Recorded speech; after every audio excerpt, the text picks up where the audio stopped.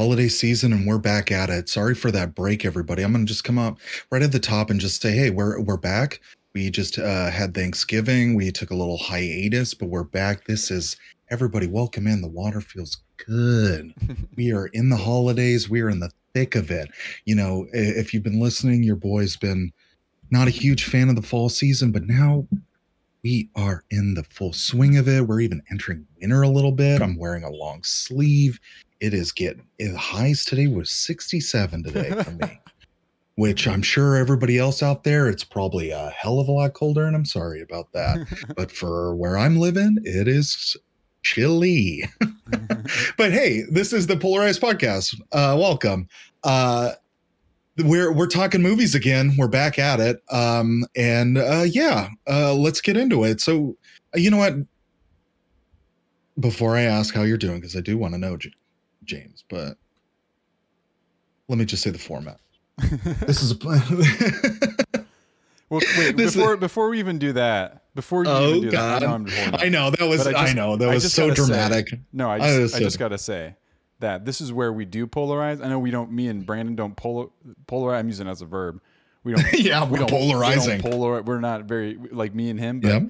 I am a fall winter guy these days in my life, and this is where we are a little opposed on or polarized. Not opposed. There's no battle here, but we just we're polarized on this. We're polarized, baby. Okay, you know what? Before we get into the format, then, what do you like about what? Okay, describe to me what is so good about fall, and then. So, are you more? Do you differentiate between fall and winter? Both of us are in Southern California, so we don't really have any seasons. But I guess for us, I would say probably winter for us is like January through February, and then it starts to break through a little bit halfway through March, like back half of March maybe. Starts getting into spring. Yeah, it's just been it's so hot for so long, I feel like, and I feel like at a certain point I just want it to cool down, and when it starts to, it like gets really cozy for me, like especially in California. Yeah, it's not like so detrimental that it's snowy outside and you can't go out. I mean, certain parts of California, naturally, we're talking about SoCal surfer dudes over here. Yeah, we're a couple of SoCal surfer dudes. But it's pretty darn sunny out here in Los Angeles, and it gets pretty it's kind of uncomfortable. Maybe San Diego, you're a little close to LA, there's beaches too, but you're kind of closer to the beach and maybe a little more temperate where you are. Yeah, that's nice. But it gets so hot and everything. When it starts to cool down, it's like I welcome it a lot, and I get very, very excited for that moment. But this has been the weather report that we always do at the top of every podcast. Oh, I know this is our new segment. So we don't do segments. This is our small talk that we fit in and everything, because it's just it's like I'm on a fucking Google Hangout right now talking to I'm doing work shit. I know, what that feels like. You slip right in. Yeah, you slip right into that. Oh my god, because you have that conversation so frequently, and it's funny because why I love TikTok is it gets me. The algorithm's really good, and there's just it just connected me with creators on that platform that were like stereotyping corporate work culture and the shit that just is like so silly and stupid. Like, and you don't do that with like people you care about necessarily. Like, you definitely do it with family, like talking about the weather or just like bullshitting or whatever. But there's just a performative aspect to it that's just really funny to comment on, because you just like, if you're meeting somebody for the first time, and then the goal is to work together efficiently as quickly as possible, like you just open up with typically the same couple of openers, and you just kind of get a feeling to what their attitude is, and then you just jump right into it. And like that's kind of what we're doing right here. And so we're checking the temperature of the room, we're seeing how each other's doing, and how we're doing. Exactly. And it's also been kind of informing our choice of movies, maybe not this one in particular, but we did the whole kind of like Halloween thing, and then probably do some holiday stuff here coming up as well. But yeah, people might be lost right now if this is your first time joining us. But you generally, you probably get the idea that we talk about movies. We're talking about. I said it. Yeah, we're talking about Robin. Yeah, you nailed it. Here, I got it. Oh, you nailed it. I was just gonna add on that with the whole Rotten Tomatoes thing. It's like when they one side is fresh, one side is rotten. That's our rules. You have your audiences and you got your critics, and one side likes it, one side hates it. One side is fresh, one side is rotten, and that's how the tomatoes work in this world of the Polar Kingdom, as we like to call it. But yes, Brandon is you. James is me. I am Brandon. That is James. We are the hosts of this podcast, and let me just say, it has this kind podcast, of like a Tarzan Jane sort of feel. Our names, Brandon James. Brandon James. Tarzan. Brendan. James. That's kind of our dynamic too, isn't it? Interesting.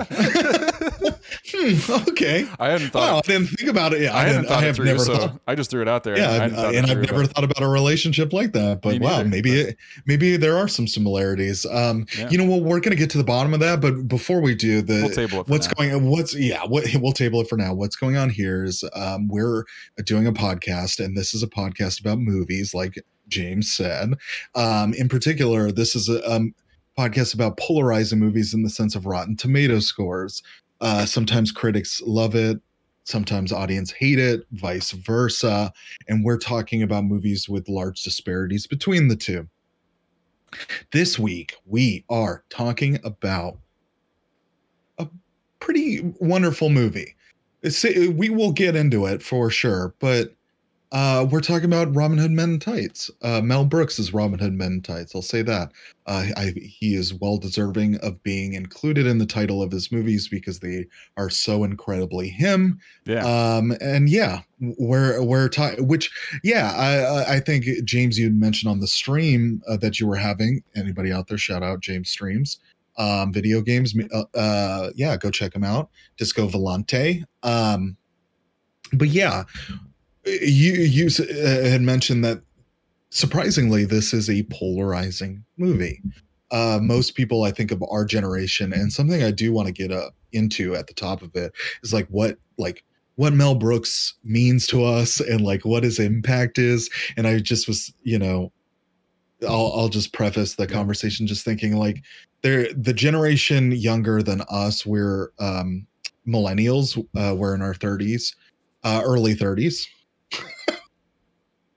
Now I'm going to start having a cantankerous relationship with my age. 31 is the age in which that happens for me. I'm stating it on this podcast. Then I'm going to now start having a cantankerous relationship with my age. But we're both millennials. And my dad showed me this movie.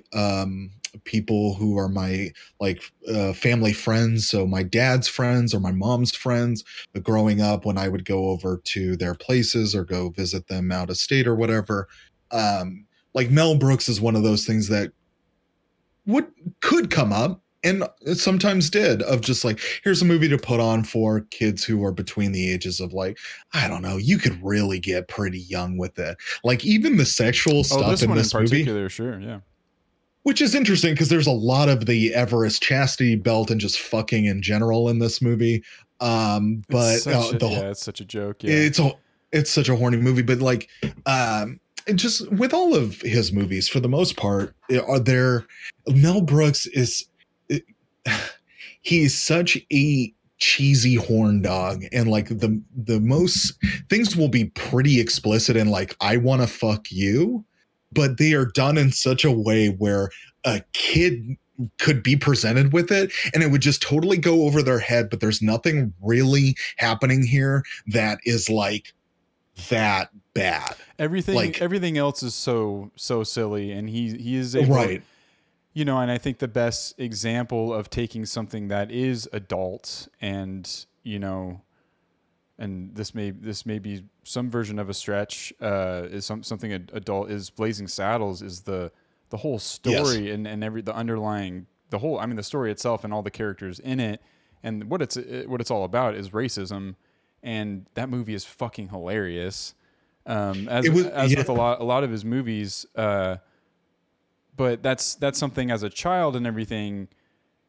It seems like a lot of the characters are acting like children, or just acting in a way that like are silly, and everyone's silly, silly. And when things are sexual, because when you bring up the sexual side of his movies, it made me think of him playing the mayor in Blazing Saddles, and he's just like right, of course, a doofus idiot mayor with like a hot like trophy wife kind of sitting next to him, much younger than him, and he's just like ogling her and everything, but it's like making fun his of whole it's face making fun is of tits. It's making fun of men as yes. you know, as instead of being like mean and demoralizing to women, which maybe some people might interpret or whatever. It's more just like making fun of how dumb men are as men well. are right, and then it's able to also make fun of in like a Django Unchained sort of way how fucking stupid racists are, and how dumb they and simple minded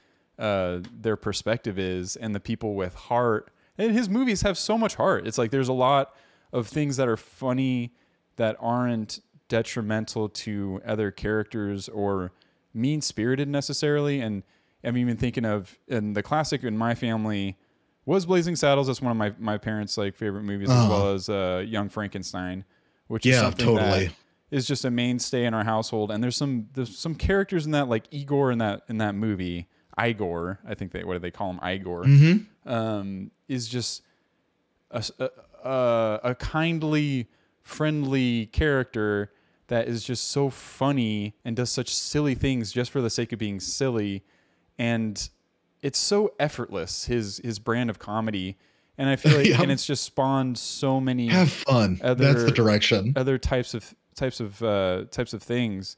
And whether it be, I just think of like Leslie Nielsen and Naked Gun and Airplane and all that kind of that brand of dry kind of humor and wit and everything is something that is something that I lean on in terms of my comedy and everything, and has informed certain aspects of what I find funny. As with our last movie, we talked about the great Jim Carrey and Ace Ventura: When Nature Calls, and these are things that just, you and I, you said your dad would watch this one, Robin Hood Men in Tights. It's like my dad would put on Blazing Saddles and Young Frankenstein, and he would laugh. And you would watch your dad laugh at something and kind of like get kind of lighthearted about it, because, I don't know, dads can be kind of serious about stuff, And especially as a kid. For sure. And maybe a lot of times they want to watch something more action-packed or serious or something like that. They want to watch a Michael Douglas movie. Yeah, or Tom Clancy, something, like we had a lot of James Bond and Clear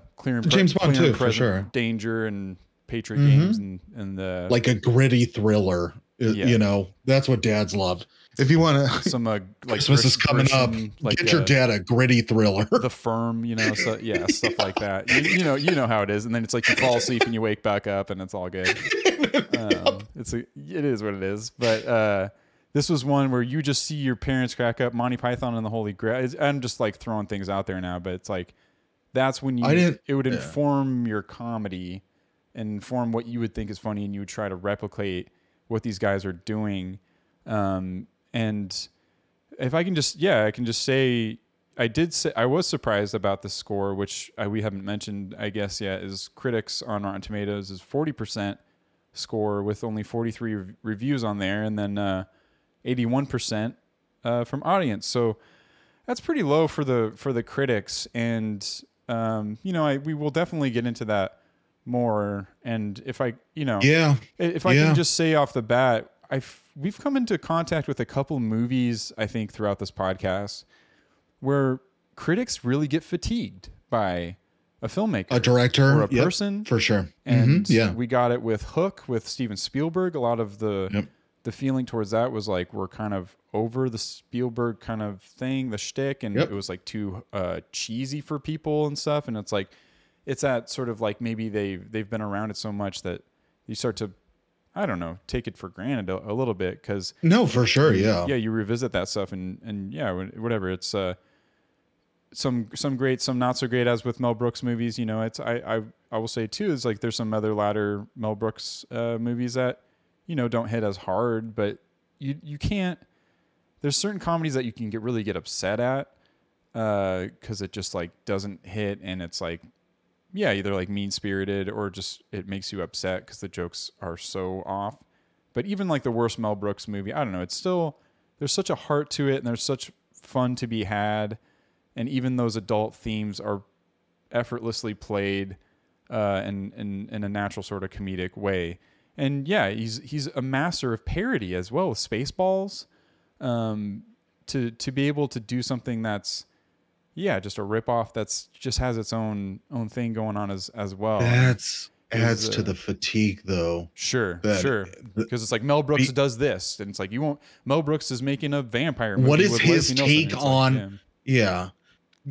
He's doing the Robin Hood movie. It's just a Mel Brooks Robin Hood movie. I can see people like, even before it's made, it's just like, oh, it's just going to be Robin Hood with his spin on it. And, you know, yeah, it is kind of that, like it's him kind of doing a bunch of Robin Hood bits, and it's one after the other kind of. And I can see, well, yeah, I'm kind of curious in the pantheon of his kind of massive career where this one landed in the midst of everything, because this is kind of when it kind of switches over, I think, to like critics kind of turn on him.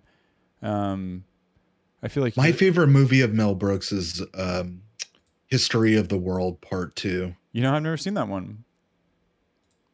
Whoa, crazy.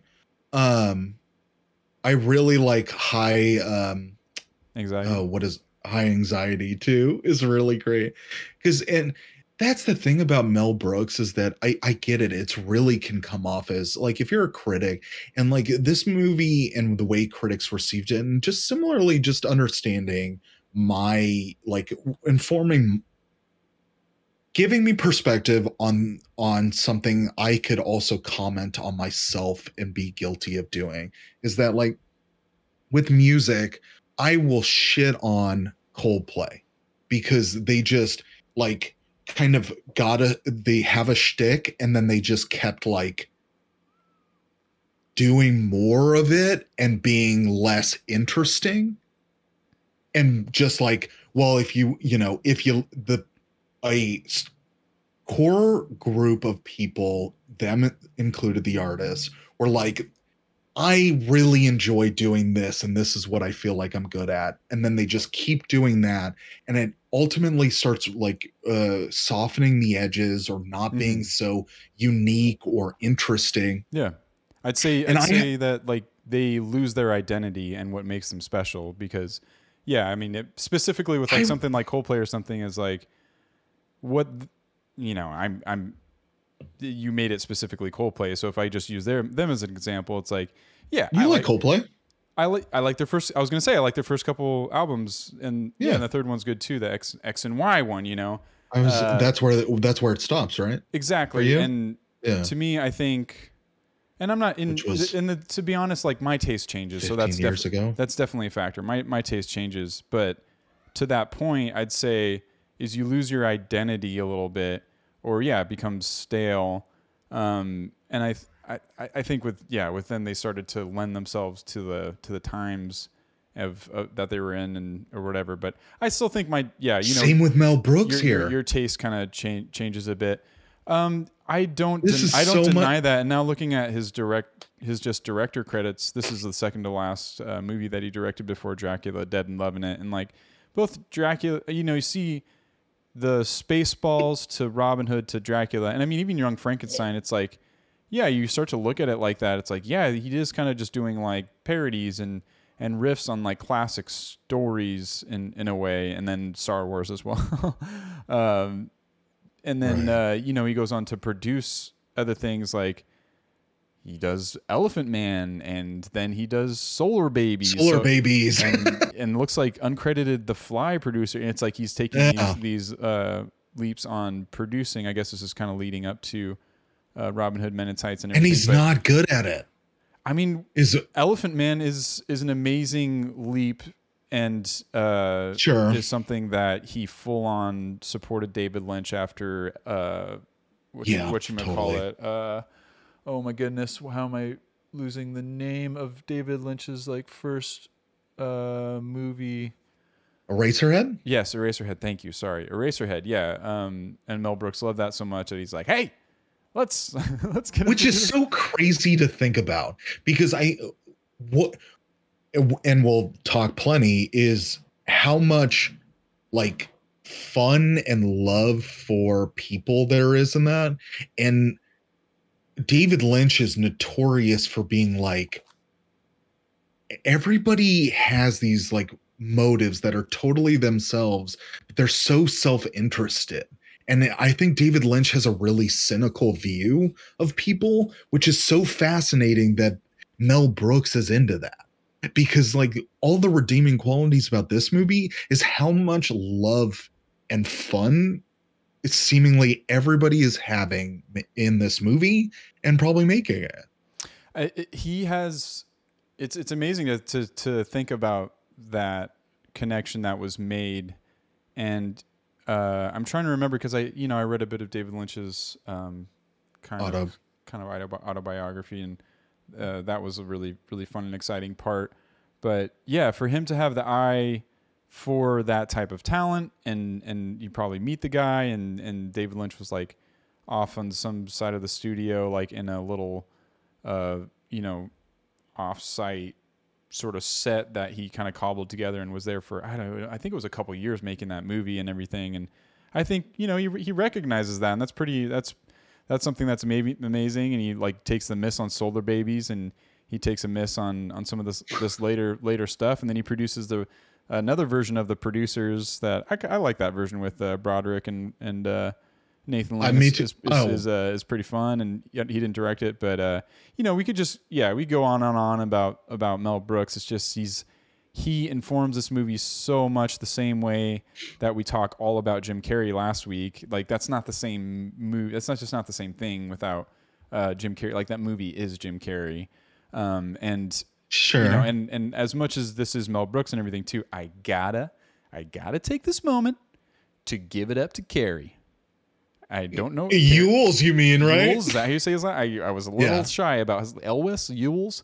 I got to give it up to him, man. He is so great in this movie. Oh my God. He is so funny. And he like takes this like Princess Bride thing and like just goes in the funny direction with it. But it's like, it is that self, like, or like, like kind of meta, like self-referential facing sort of humor. He's so okay with feeling like an idiot. He's like Jim in The Office looking down the camera sometimes too, and it's just like, are you kidding me? And he's having so much fucking fun in this movie, and it's fucking-netic. Okay, you just brought up something that I was thinking about. So, Princess Bride is a better, it's a movie? Better this, right? Yeah, it's a better movie. Yeah, I honestly mix some things up about it. I confuse I used to, as a kid, confuse in my mind Billy Crystal and Princess Bride with the witch in this one. I was like confused which one had which. If that makes any sense? And I know they're kind of different storylines, but I just remember like, oh, that's Cary Elwes, and that was the common denominator, of course. Yules. Whatever. It's the Saw guy. We talk about him all the time now. Yeah, we did. The Claw. Oh man, liar. Oh my God, that's him. Jim Carrey. Oh my God, I wish we could talk about Liar. Don't get me started. That's on actually why we picked this. He's so funny in that movie. Yeah, Jerry. Busted. The reason we picked this movie was because the Carrey Yules connection. We love him. I mean, we love him. We stand. This is actually Carrey. We stand Carrey. Yeah. Okay, you know what's such a funny thing about Carrey is that one of his first like trivias about himself on IMDb is that he typically has like an American accent in a majority of the work that he does because he plays an American, but he's actually British. He is actually British. Okay. And that's a key plot point in the movie because he's like, we've only known him as an American guy, but he's totally a British dude. It's the craziest thing. That seems almost like put on or fake, even if he is British. But what is that part? He's like, and do you know why I can do all these things? Because I have a British accent or English accent. Mm-hmm. And that's his real accent. Drawing from real life. That's what you do as an actor. Yeah. So great. So those are the components in this movie, and Mel Brooks is coming off like a long career already at the tail end of his directorial career. He's like 72 or 73. The critics are kind of, which is insane. And he's still around. He's still with us. Yeah, he's still with us. Thank God. Hey, yeah. I'll never forget. I spent a lot of time in Barnes and Nobles and place that we grew up. Not you entirely, but in the area. We loitered all the time at Barnes and Noble. We loitered all the time. Nothing else to do, so we just go loiter and drink coffee and smoke cigarettes outside Barnes and Noble. That's exactly what you do when you are 18 to 21 years old. Read magazines for free. You read magazines for free. God. And you smoke cigarettes and drink ass loads of coffee and ass loads of cigarettes. Yeah. I remember being at those places with Dylan Bickerstaff. Shout out to Dylan. Hey. And get him on this podcast. Oh, I'll DM him. Dude, that'd be so awesome. That'd be great. And just drinking so much coffee. And figuring out too, that's how I figured out with if you become a gold member with Starbucks, then you get unlimited free refills of just plain coffee and tea. Nice. Oh, tea too. Nice. Yeah. But yeah, the point I was getting at with this Barnes and Noble is that there was this photographer that had this really amazing book that almost every other time I went in there, I would always pick it up just to look at it. And it was just close-up shots of famous people's faces, and Mel Brooks's face just weathered, but so funny and emotive and genuine and amazing. And I'll never forget it, where he's just kind of got he looked like Charlie Chaplin or Hitler. And he had this whole thing about him. And you're never annoyed of him being in a movie. You're always so happy to see him show up in the movie. It's not like because he writes the best parts for himself. They are some pretty great parts, but him in this movie, and that could be really annoying. I don't know. I just watched Old, the M. Night Shyamalan movie. Some people may like his cameo, and he's notorious for them, but I think he's infamous for not being great at casting himself in movies. No. I don't know. I did. It takes me out. It just takes me out, and maybe it's has something to do with the type of movie it's just his movies are Hitchcock type movies as it is. So you kind of he's doing the Hitchcock thing is what people have always said. But damn it, Hitchcock never had a speaking role. I don't know, as far as I can remember, unless it's like Alfred Hitchcock Presents or something. But he would just, and then he got to the point where he was so annoyed with people spending all of the time in the movie trying to look for him that I believe it was Birds. He just showed it right at the beginning, like a very brazen, clear cameo of him, just to get people past it. Walking out of a store with a dog, I think, right? Opposite effect, I feel like, with Shyamalan. He's like, here I am. I'm gonna be kind of a big part of this movie. He's actually kind of a big part. Relatively, yeah. I mean, shame. Yeah, I guess I shouldn't. It doesn't. I was going to tell you what. No, I'm not saying you, but don't tell me because I'm ultimately going to watch it because I'm really fascinated by. It's not M. Night Shyamalan and how poopy he is. Yeah, I haven't. Yeah, I think Signs and The Village and this one I think are kind of rough in each moment, and I like all. I mean, old. It was fine, but all three of them were. The Village I like a lot, and Signs is pretty. I used to. Now I don't. I used to actually be. That was my favorite Shyamalan movie. The Village. The Village, yeah, for sure. Oh, you don't like it anymore? And I don't. Yeah, no, it sucks. It's like Adrian Brody, right? Yes. Adrian Brody's performance as a mentally handicapped person is like directed really fucking terribly. Like, yeah, it can be rough. Yeah. And then also too, the way that people know things in the town is really kind of haphazard and like not thought out. Because there isn't time spent on too much of like how people outside of like, because there's spoilers for not signs for the village, is that, you know, the elders of the town, which seems like it's in like revolutionary times America era, almost like Puritans or something. Yeah, for sure. The elders are actually like scientists from the 80s, and then they've made this village because they're trying to get away from technology. And like the way that they're all right, now I'm gonna tell you the old spoilers. Hey, you're telling spoilers, I'm telling spoilers.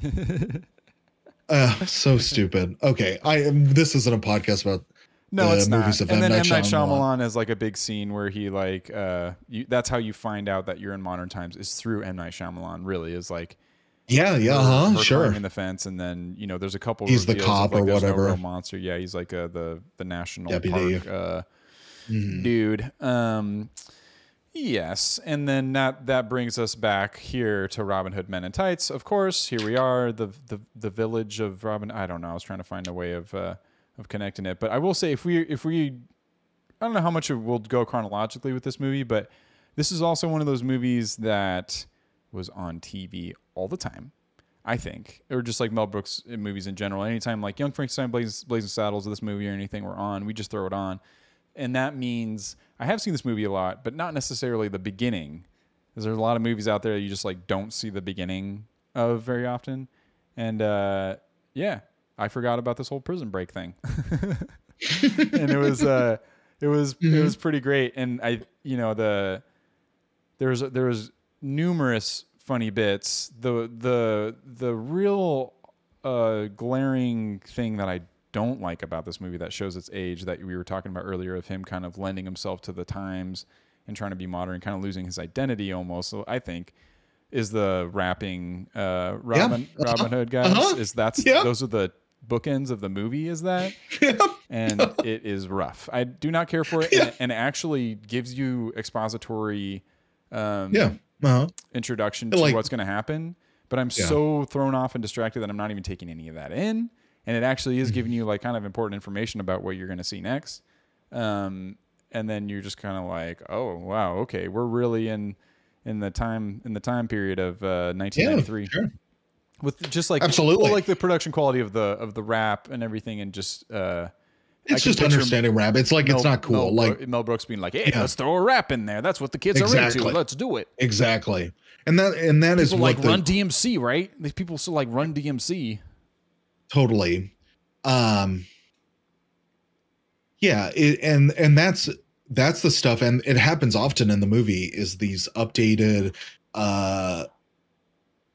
with the times that the movie came out, commentary on society. And coming from a 70-year-old man, it just isn't, it doesn't age well. Yeah. It's not a great understanding of what's cool or why this is important. It's just like, oh, isn't this? It's like a curio to him. He's like, oh, I hear that this is happening, and isn't that funny? And he just presents it with that. And that's some of the later movies too. It's like you just don't. Right. In some of like and this is a period piece too. So I was going to say something period, but this is a period piece too. But like Young Frankenstein and Blazing Saddles, I'm trying to think. There's not really like modern style. I mean, Blazing Saddles, it completely breaks down and shows like modern day Hollywood at the end, which is fucking hilarious. That whole part of just, and then it shows the movie's a set, but that's like, I don't know, that's a whole part of like the third act of that movie. But when you see Dave Chappelle pumping up his shoes before a battle, it's like, at the time as a kid I was like, oh, that's funny, that's good. These are like the most popular shoes, or the being able to pump up your shoes. I wanted them so bad, and the commercials for them were essentially that. But it was essentially, it was. I like that. It was a. That's not the problem I had. Do they? Those got to be like. I mean, you're kind of a sneakerhead a little bit, right? Or Yeah. I mean, those got are those rare finds. Did they remade them too, didn't they? Do they do like a modern version, kind of like the kind of? Yeah. Okay. Yeah. I could be down. That's cool. Like it dates itself though. Like it for sure dates itself is all I'm saying. It's like whether you like it or not, like this is only a joke that would happen in 1993. And you see like something like Young Frankenstein and stuff. I don't know. Just like there's things that are just so timeless about that, you know, because it's based on a classic story. I mean, Robin Hood is too. But to decipher why critics turned on him, I think some of that is like makes critics kind of cringe a bit. Yeah. And rightfully so, because it's like it really comes off like a 70-year-old is commenting on what is cool and popular, and that's cringe. That's as the kids would say. Yeah, it's an apt definition of it, because he doesn't really get it. He just thinks he understands it enough. Mm-hmm. He's actually more so making it a joke to the people that would think it's a joke like him, which then works. It really does, because there are plenty of people who are going to see Mel Brooks that they've been watching Mel Brooks for a really long time, and they would get a kick out of like, oh, isn't it so funny how this culture, you know, does X, Y, and Z. But when we're talking about things aging well, that's not a person like it works better if, because Dave Chappelle's in it, Isaac Hayes is in it. Those things work really well. Hell yeah. But when it is just left up to Mel Brooks coming up with jokes about the culture, as opposed to people in the culture actually like, I guess I didn't have a whole lot of problems too. I'm getting a little bit of it. The rap thing was the glaring thing for me. That yeah. It took me out, especially to start the movie with that. It's like, welcome to Robin Hood Men in Tights. Oh, okay, fair. Kind of like, okay, now I see what you're saying. I'm sorry. It puts the taste in your mouth, and then at the end, you're walking out the door, and that was Robin Hood. It's like that kind of like old school kind of storytelling, telling rap. Yeah, I mean like Run DMC sort of stuff, or just like early sort of stuff. I'm trying to think of another good Grandmaster Flash. Is that right? No, wait, I don't know what I'm some of the old just like words. Yeah. That's how the red and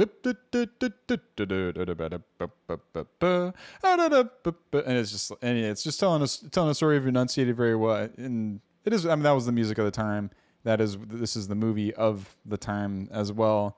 It's also kind of a musical as well. It is, yeah. So I guess and he's a musical guy, so he's just like, well, he's totally a musical. This is the music of our time. Of our time. And like, yeah, but he just doesn't get what's cool about it. I mean, I guess if I'm gonna give him credit, yeah, I guess it's the same. He just has an eye for. He wants to be relevant. I think he wants to be modern still in that old age, and he's in the 70s or something already at this time.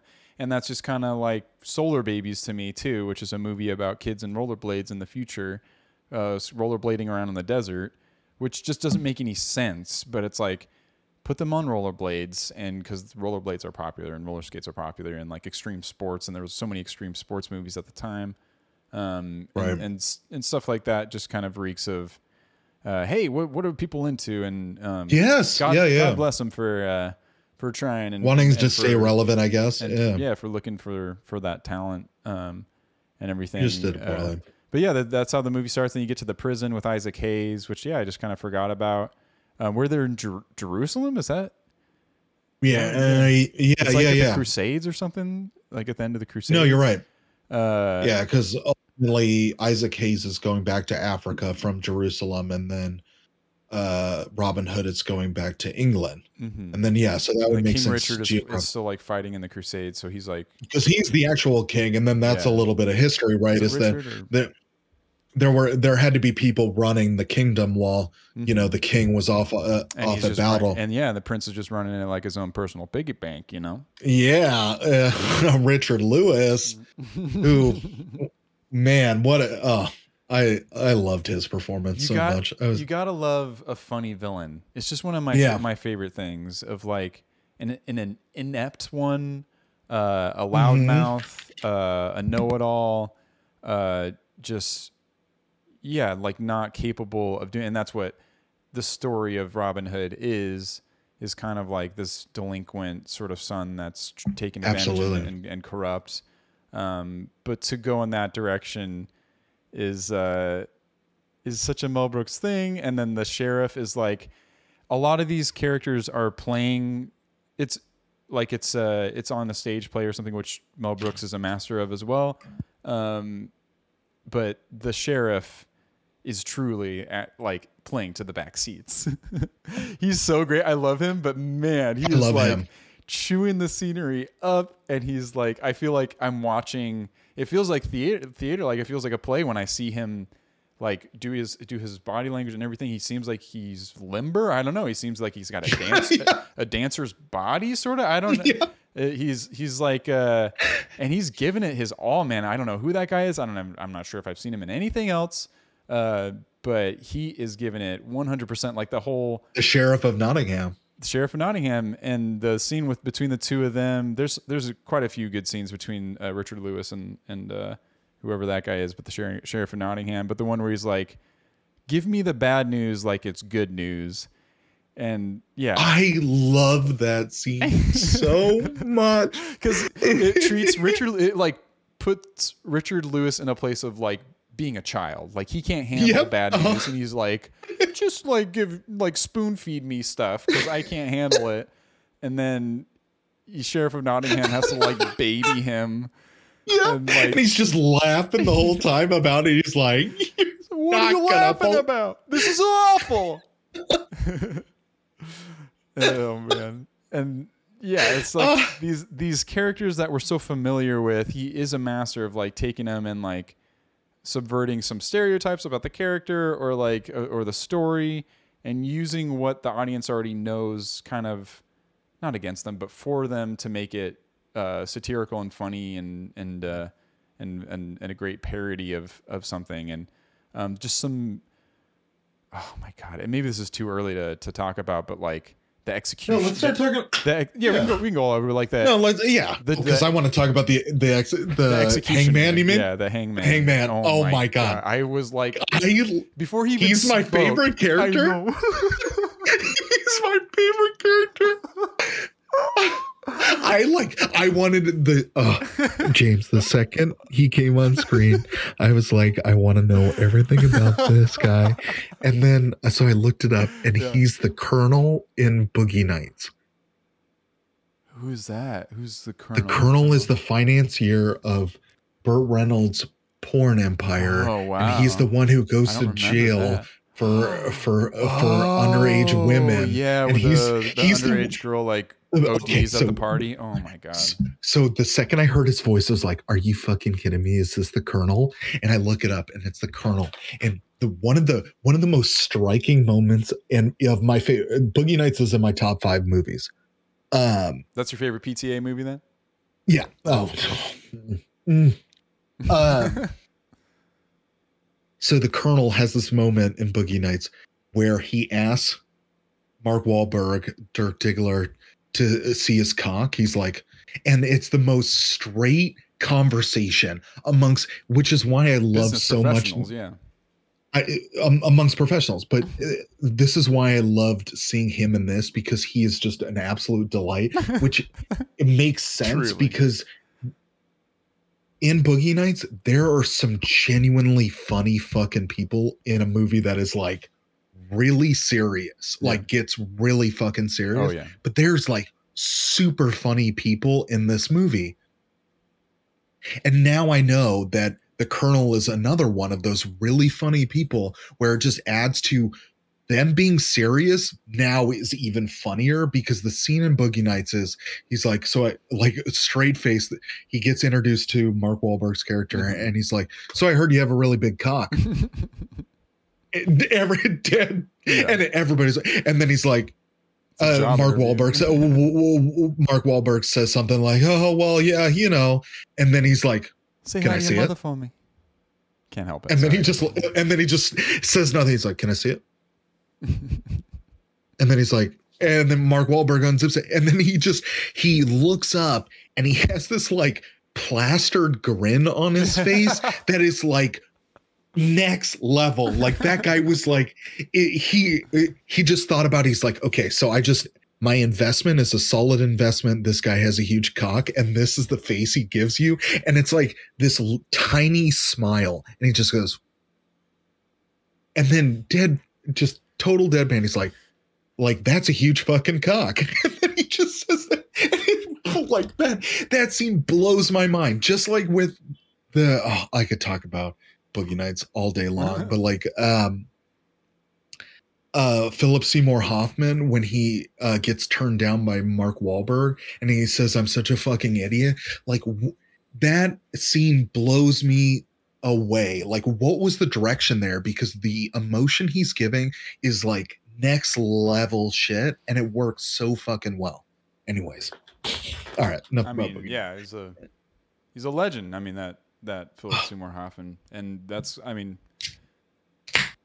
don't get me started, but yeah, he's one of those guys that really makes me think that he is so prepared coming into every single situation of acting. And yeah, I would be curious about the process of that scene, because it actually looks like Mark Wahlberg is super uncomfortable as well.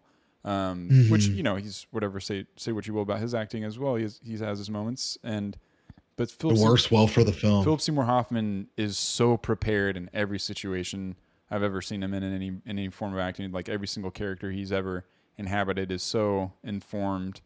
And yeah, that's what I will say about him. And The Master is got to be my favorite performance. Oh. I mean, it does. How can you beat it? But anyways, what's your favorite PT? Oh my god! Damn it! You're gonna ask me. Oh, shoot. That's such a tough one. Because I've been mulling it over. I've been talking to you how like I kind of want to work on my list of probably some PTA movies. It's just it's tough to pick. PTA. It's tough to pick the top one. Boogie Nights is one that's definitely been watched a lot and has that ensemble feel, which is so great within a movie like that. But if you ask me on one day, I could go Punch Drunk Love. I totally could. On another day, there will another be, great example of casting a super funny person in a role and having them be serious and being able to direct them so incredibly well, because so much comedy comes from a place of like misery and like deep-seated emotion where you're like, I fucking hate myself, and like being able to talk to somebody and be like, I know this can be funny, but this really fucking sucks, and I think you get this. And like having that come out on screen is just yeah, I think that movie is like the personal choice of like, oh, that like makes me feel things more than all of his movies make me feel things, but that one is like more, it feels personal, of like of stuff that like I can relate with a bit, just of that character and everything. But yeah, I think it'd be that or There Will Be Blood. Honestly, There Will Be Blood is something that is surprising how much I have rewatched that movie, how unpleasant certain aspects of it are. It is interesting, but just there's something that is hypnotic about that movie. It is, and once I start it, like I can't turn it off. And I know Johnny Greenwood. I'm a big Radiohead fan. So anything, my ears perk up when I hear that sort of stuff. But the minute you got with Johnny Greenwood in that movie and everything, it's game over for me. But it's interesting when you watch Punch Drunk Love, the score is very similar. You would guess that it would be a Johnny Greenwood score in that movie too. But it's like that to me shows like what a good director and auteur he is, because he directed this other person who is a different musician entirely to create a score that is kind of that sounded like early, this, prototypical version of a Johnny Greenwood score, and that tells me that he's able to communicate his artistic vision to other people right. in a very clear way. And he's also able to bring people that he wants around him that he knows. I think he can foster an amazing work environment. There's something about like the people that he's fucking honest about it or something like to that effect of just saying, beginning like, I don't know. Whenever I've worked with somebody that's operating at a high level, there are people that can do that and not be complete assholes about it. But that's like that's kind of a kind of stereotypical like head spaces there is like, there are people that can foster a great work environment because success is like something that they're striving towards and can get to. And not everybody has to be like put down or miserable or whatever. Actually more clearly just not considered because the person running it only cares about themselves. And I think that there is so much empathy. And when it comes to like the characters that in all of his like movies, a Wes Anderson too. Just thinking about Wes Anderson's a great example too. It's just empathy and like totally heart. Yeah. To bring it back to Mel Brooks as well. Right. And just letting, and the Sheriff of Nottingham, I would kind of hope, and I'm sure maybe some form of this happens. Great segue. I love it. Great segue. It is just like, have fucking fun with it. Because we haven't seen this Sheriff of Nottingham in much else, anything else. And he must be some level of stage actor that Mel Brooks understands and is like, here is the character, give me that. He saw him in some play or something and was like, I need that guy. And he's kind of like...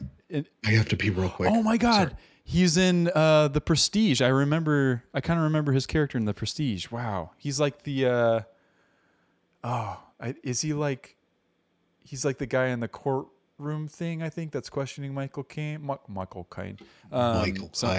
Something like that. I can picture his face in that movie. But yes, we're going to take a quick break. We'll be right back. Dude, so Sheriff of Nottingham, 100% nailed it. We got Richard Lewis as the villain.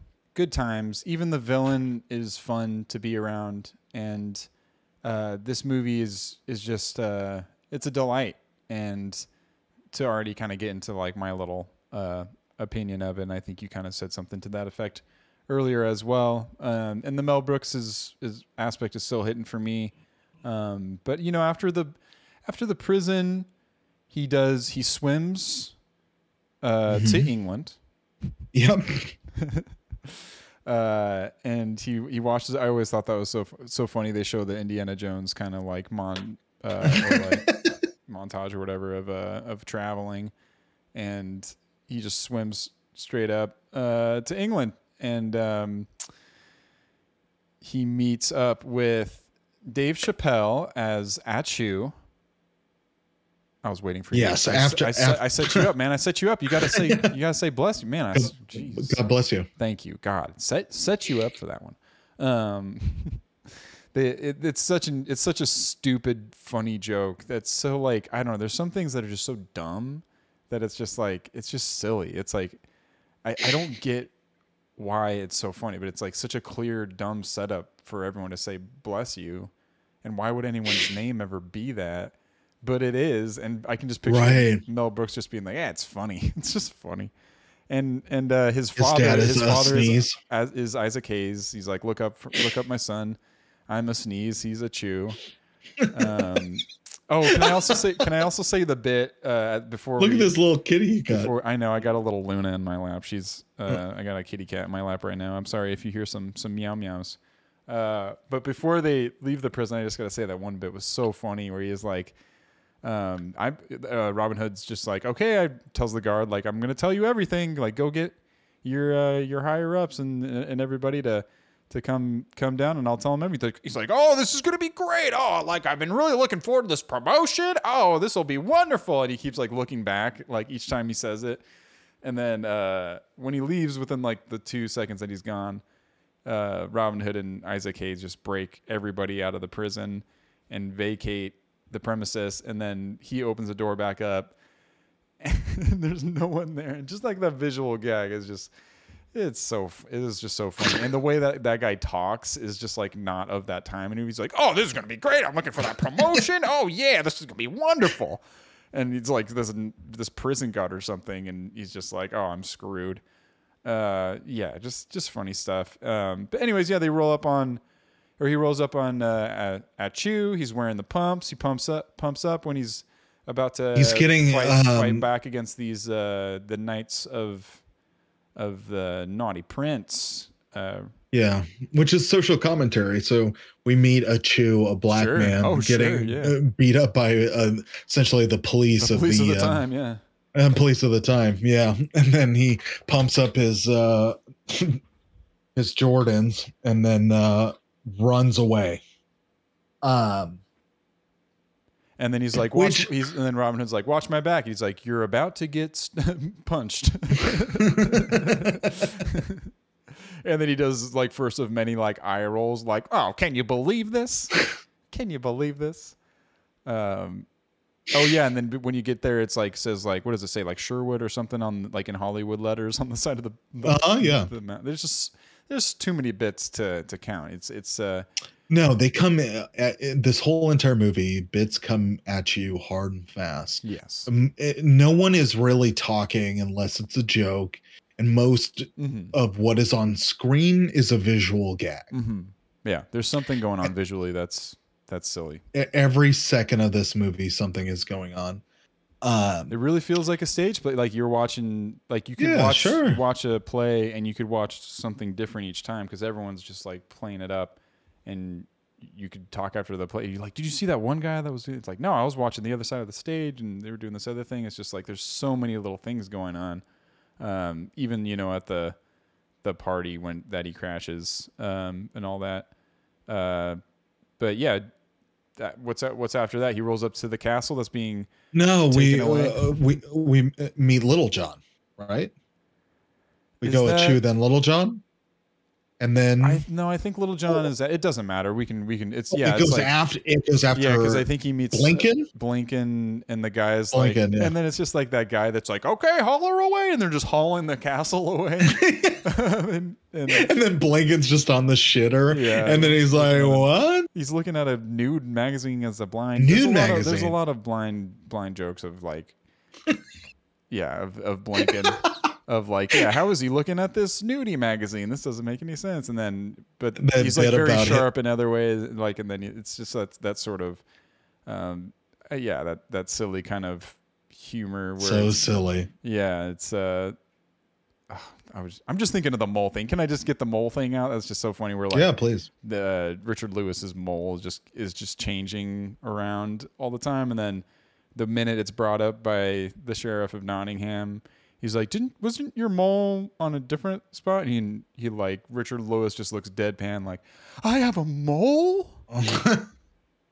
And then the next scene, you never talk about it, and it's all over. And there's one point, it's like in the middle of his forehead, where they're just like trying to show like the funny visual joke that's happening and stuff like that. Just like, on set, you're just messing around, and it's like, what if you just move the mole around and you have just one little aside about it is great. And then you get these just like funny characters that you would imagine would be.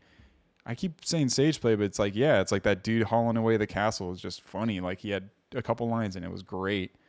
And then you get Blinken, and then the sheriff rolls up, and that's your first interaction with him, where he like swipes his saddle and like makes him swing underneath the horse, and then rides away while he's like underneath the horse, which is, I don't know, just so funny to look at. And then the knights are, what do? They have kazoos. Oh my God. That was so funny.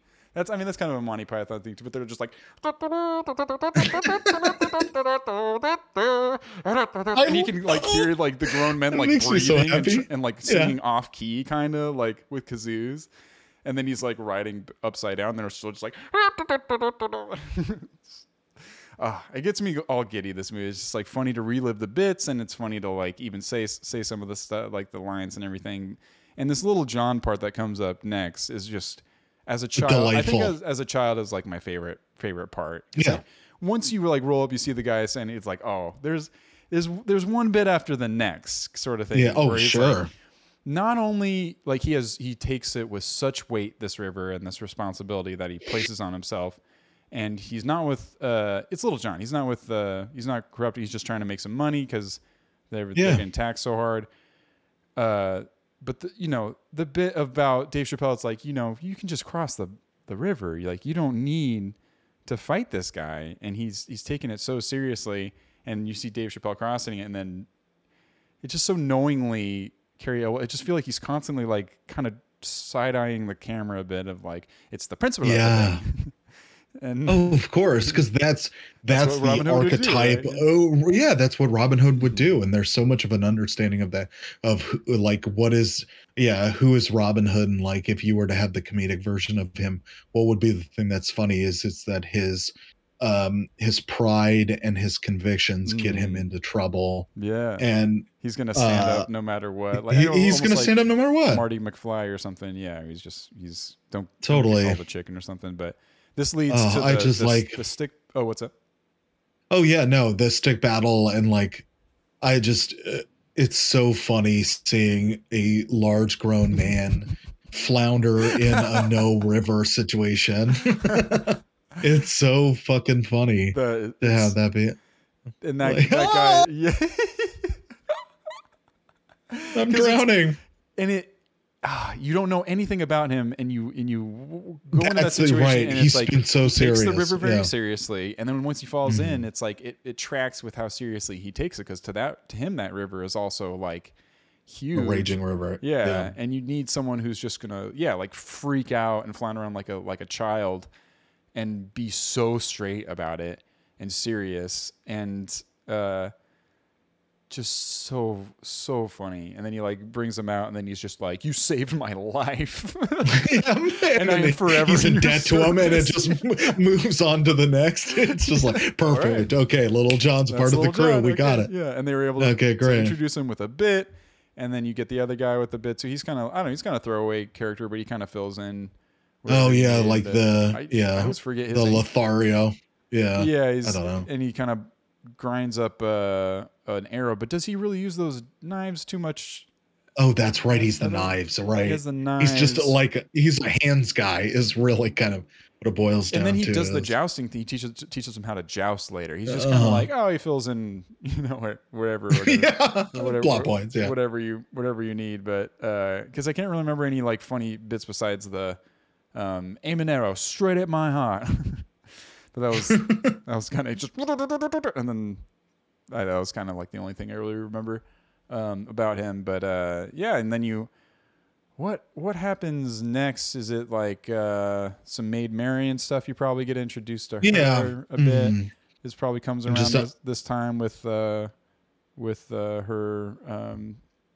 Everlast chastity belt. Yeah, so weird. What is that? Lady and what is that? Do you think is a comment on? Just because like boxers have Everlast, and like it's the just chastity belt should have that level of strength. Did I get it? Because the pump air shoes joke and this joke, it's almost just like a commentary on almost commercials at the time or something like that. And that's something that at least the pump thing, because how Chappelle says it, he's like, it was just such like and that was kind of a joke of like being consumerism, satirical about the product placement, and you're going to be so over the top with it. That's kind of that meta, like you're very clearly doing product placement. Sure. Sort of thing. So it kind of like takes the shit out of it, like takes the air out of it a little bit, rather than like, we're going to try to hide it in the background so you don't notice it. It's like, nope. I think of Wayne's World 2 all the time with that, which they do it. They've done it the best, where they're just talking about how they're never going to sell out, and the audacity of people to like promote things, and the whole time they're like drinking Pepsi, and like they're showing like glory shots of their Reeboks or something like that. It's just and that's the same. Yeah, that's similar to humor, I think, with Mel Brooks too. It's just you put the weight onto the audience to recognize and understand these things, and then it kind of gets over the top later on, I think. And there's other stuff that are just more in your face and all that stuff, but it's like, I don't know. It's like almost like Looney Tunes or something too. It's just there's some sure physical humor, vaudevillian humor. Yeah. Sure. Oh yeah, and he comes from an older time, it's just like, that's why the stage play thing and the theatricality of it all makes a lot of sense. But that chastity belt with a comment, I guess it's just like, yeah, I don't know. There's a lot of jokes concerning that and her chastity and her virginity and everything. And she is like playing like a Snow White times 1,000 sort of chaste, sort very of breathy and very all that stuff. And leaning into the stereotypes doesn't age well. I mean, her character and everything surrounding that and the chastity belt and how that's the prize to be won. No, it doesn't really play the way that he's meant to play at the time for laughs and everything. And get the locksmith. I don't know. It's still kind of funny, but it's also that's like, funny. Yeah. Well, the idea, I do think it's still funny. The idea of like all the fun hurdles that a guy has to do to sleep with a woman. Mm-hmm. Like, I think that's funny, but there's a lot of her virginity and her like that stuff which is really making a commentary on and the Patrick like Disney Stewart, like, and things like that. At the end, it's like, good to be the king, which is like. But part still, of his it's like, movies. But like her treatment as a character, that, I mean, damn it, Patrick Stewart knows how to deliver a line. It's oh my god, it's Patrick Stewart, but still, it's like that. Speaking to the treatment of her character and everything, and I did kind of appreciate the line of Broomhilda at the end where she's constantly her whole arc as a character is keeping men from. Like from her losing her virginity, and like her whole job is taking care of her, and so she's like, like what was she's not treated well though. no, and her that's where it gets mean is sometimes those like like she's fat, like she's ugly, homely, sort of, and they play that up for laughs and everything, but she's like, I haven't done my job if this happens, so they make sure to get their nuptials before doing that for Broomhilda's sake. So it was like she had more than just being a psychic. She had kind of like an arc of like, oh, she completed what she wanted to do is keep her virginity until she was married. Whatever, that's maybe a minor thing, but in terms of those two characters, that's like I don't know. Yeah, it's like the horse doesn't want her to jump on her because she's fat, jump on the horse and stuff like that. That's more the horse is played off and like conscious, and it is like, I'm not dealing with that shit or whatever. It has that subtitles to it where it's like if she thinks she's doing this, it's like Mr. Ed style or something. Yeah. So I mean, that's her whole thing, and she's just kind of like the prize to be won, and she's just the very stereotypical princess and everything. And there's a lot of stereotypes of all these characters, and then they subvert them and have fun with them and do bits riffing off of those things. And then there's even stuff like or I guess the Merry Men kind of happens and stuff, but I was thinking of other references like the whole Godfather thing, the whole Godfather scene. Oh my god! I don't know if we have to like get into that right now, but please, I would love to. Like I loved it. The Merry Men kind of get formed and everything, and they're trying to figure out a way to take out Robin. Dom DeLuise, right? Correct. Yes, I think you're right. And, he's a delight. But it is such a reference to another thing, in this Robin Hood movie, they have like an extended Godfather thing with like a pooping lizard. It's like amazing. It's like animatronic. See, and that's where he's got the things and the dental stuff in his mouth. I thought that was the best bit of like he's also got from the dentist. His like bodyguard has got a crossbow, but it's like a pistol, and he pulls it out and just like whips it out. He's like, on the day of your father's daughter's wedding. No. It's like as a kid, you're just kind of like, I generally know of Godfather. I guess I hadn't seen it, but you're just kind of like, I can kind of. But dads are losing it. Sure. They're just like, exactly. Oh my god. That's exactly it, because it's like it does. Godfather's a great movie, and it's in this movie. Now this movie's great.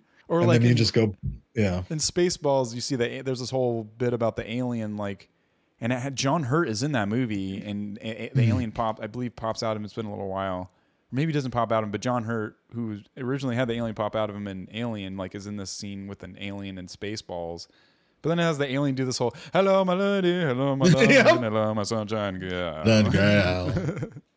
And that kind of stuff is like, as a kid, you don't know the alien, but it's just funny. It doesn't matter. And then you see the Godfather guy in this one, you're like, oh, this guy's just talking funny. He's got a silly little lizard that's pooping on him. It's just funny. It's funny. It's funny. He's like rubbing poop on this, like, it's just like, you are threading the needle between like the dad's happy, kids are happy, you know? It's everything's going like Mel Brooks is that guy. I feel like, where, I don't know. And I love him for it, because my family history is like informed by that as well. Just like I would come home and it's like, oh, I guess we're watching Blazing Saddles or Young Frankenstein again. It's like it would just if it was on, it was on. Like if it was on cable, it was just on in our house, and I would come home and it was just almost like the wallpaper of my house was Mel Brooks. Totally. Oh my God. Yeah. And like DVD collection, that was always a well-worn DVDs were those ones. Yeah. And so we have that whole thing. Mel Brooks is introduced, I believe, at this point as well, as a guy doing bargain circumcisions. Yep. And he just rolls up. He just rolls up in the movie, man. It's so funny. He makes an outdated joke as well. Of course it does. Yeah. Yeah. I don't have to repeat, but you know, he questions this, which is fair. He just does it in a way that's pretty offensive, but he rightfully so kind of questions the sexuality. Not rightfully so, but it's like, you kind of like, what is the sexuality of the merry men? And he's like, so you guys all, you know, that's why he says a word, but it's like the question is okay, like, so what's the deal here, you know? let's get into that, because I really want to. I think that's interesting. Is that there are a lot of jokes in this movie that are about men being Nancy's and being effeminate and being a stereotype as gay, and I think it's done in a way that is going to age relatively well. And the reason being is because it's not mean-spirited. It's not mean-spirited. Exactly. That's what I would say to it is that if anything, it's not the matter that it's never an issue whether you're a Nancy or you're gay or whatever. It's like, oh, I just didn't expect them to be like that, you know? And you just kind of operate at that level of like, oh, well, you know, I just, oh, that's surprising. Oh, I didn't, you know, and never being me like, oh, that's a negative that somebody's like that. It's just not, my expectation was this, and you're giving me the opposite, and having fun with that, not misdirection, but like, human nature. I think he understands human nature in a way that, yeah, he understands whatever in the base form, irony and misdirects, and on a very simple form. But he stops right there, and he doesn't take it too far, you know. And we did talk about Broomhilda and stuff like that, and everything. And it's like there's things that are stuck in 1993. Inevitably, it's inevitable, but there's good-hearted, innocent jokes at play, and the whole. Oh, what do you call it? Overcompensation, like of them, is that whole song that they sing, which is one of my I don't know, my favorite parts is because they are overcompensating with their voices and how they're delivering the song, and then there's parts where they toy. With their a bunch of dudes hanging out together wearing tights and everything, tights, you know, and we may look like that, you know, and it's just a great song and a lot of fun, and it works naturally into the whole show. And I think of it as a show because I can picture it on stage again, but into the movie, and it's something that.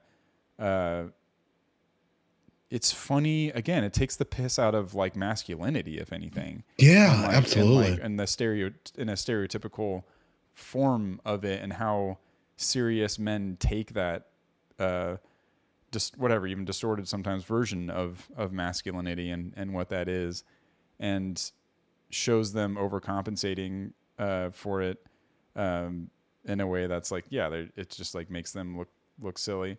But then they're also so proud of their the merry men ways, and it's that must come from Mel Brooks's life of being such a theater guy, that theater when he was growing up probably seemed pretty feminine and pretty not like you can't be a manly man and also be an actor, and just making such fun of that because it's so silly for somebody to think about things like that. Yeah, I mean, at the end of Blazing Saddles, there's that whole battle with they like right, and then it breaks into get 'em, girls. There's and then the merry men do the Rockettes do with the kicking up their heels and all that. Oh yeah, la la la la la la la la la. Right, and it's just it's playing up to both sides of it. And you're able to have a fun, good-hearted song and you're also like making fun of yourself as well. And that's what Producers is kind of too. It's like it's a musical about musicals. And there's just meta things that he likes to play with that can be executed not so well and over the top and eye-rolly and for lack of a better word, cringe, as some of his other, and even the rapping guys at the beginning and the end. But yeah, that song is great. And when Mel Brooks shows up in the movie again, it's always he's always welcome for me. And then you move on to kind of like the archery competition, right? That's kind of like the next big thing. And this, well, I was going to say there's this one. No, there's the whole where slapping the glove, right? Which part is that? Wait, isn't there like a confrontation that the sheriff of Nottingham has with? Oh yeah. No, you're talking about the party where he crashes the party. Yeah. Do you want to talk about? Yeah. You want to talk about that? He like rolls up at the party and then he drops the pig on the table. They were like watching a mime or something at first, and then he's like, "Kill the mime." Richard Lewis' delivery is so funny, and he's just slouched over and like looks like a petulant child. Not funny. Yeah, and then he like they convince him not to kill the mime. He's like, okay, don't kill him. He just looks bored and everything, and yeah, they roll up, and there's just like visual bit after visual bit here, and something that makes an action scene within a comedy very fun. And like, yeah, you think like Jackie Chan or something, just like action comedy can hit really well. And I always remember the scene as a kid, the toppling knights over and over each other, and then him and also him trying to like hit the trap on someone else, and then the trap lands on him. And just all of that stuff, like and of course the blind dude is attacking a post, and that's happening as well. Blink in. Yeah, and then they roll out of there, and that's like kind of like you call it a meet cute with Maid Marian and him. Mm-hmm. But there's just these constant deliveries of Richard Lewis that whole time. He's like, he's funny.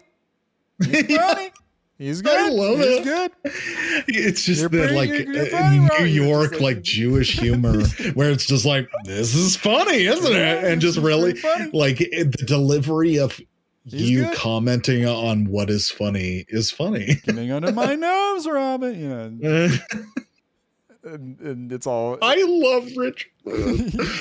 He's so and I think funny. That's where he says like, I speak with an English accent, and it's like, and it's referencing everything that's going on too. It's like, yeah, King's not speaking with an English accent. Yeah, and there's that whole thing, and he topples all the knights over, and they're just like, the sound effect is so funny that it's like, it looks pretty much like a pretty nice one shot. It almost looks like some of the knights are real, some of them aren't. I don't know what that. Some of them toppled like real people, almost it looked like, but they could have all just been dummies. I don't know. Some of them were very definitely dummies and stiff, but some of them collapsed like they were people. I don't know, but that was one of the yeah. That was one of the. I'm glad that you brought that up, because that was something that I read about in the trivia for this movie. Is that took a really long time. It took like 2 weeks to coordinate that. It almost seems like they couldn't do all. I believe it. I would say that, but it almost seems like they maybe try to do all. Could you imagine 2 weeks of just? I know, just doing dominoes with like huge fucking knights. Every day you're like Monday through Friday, you're going in, and you're like, okay, here we go. And I bet it was trial and error. Yeah, just like. We're trying to do all dummies, and then there'd be kinks in the curve, like when you try to curve it. So we're like, we have to place real people at certain curves so we can direct the better. Yeah. That's kind of what it looked like. And then they try to keep it all in one shot. Oh man, I mean, it's a super memorable moment.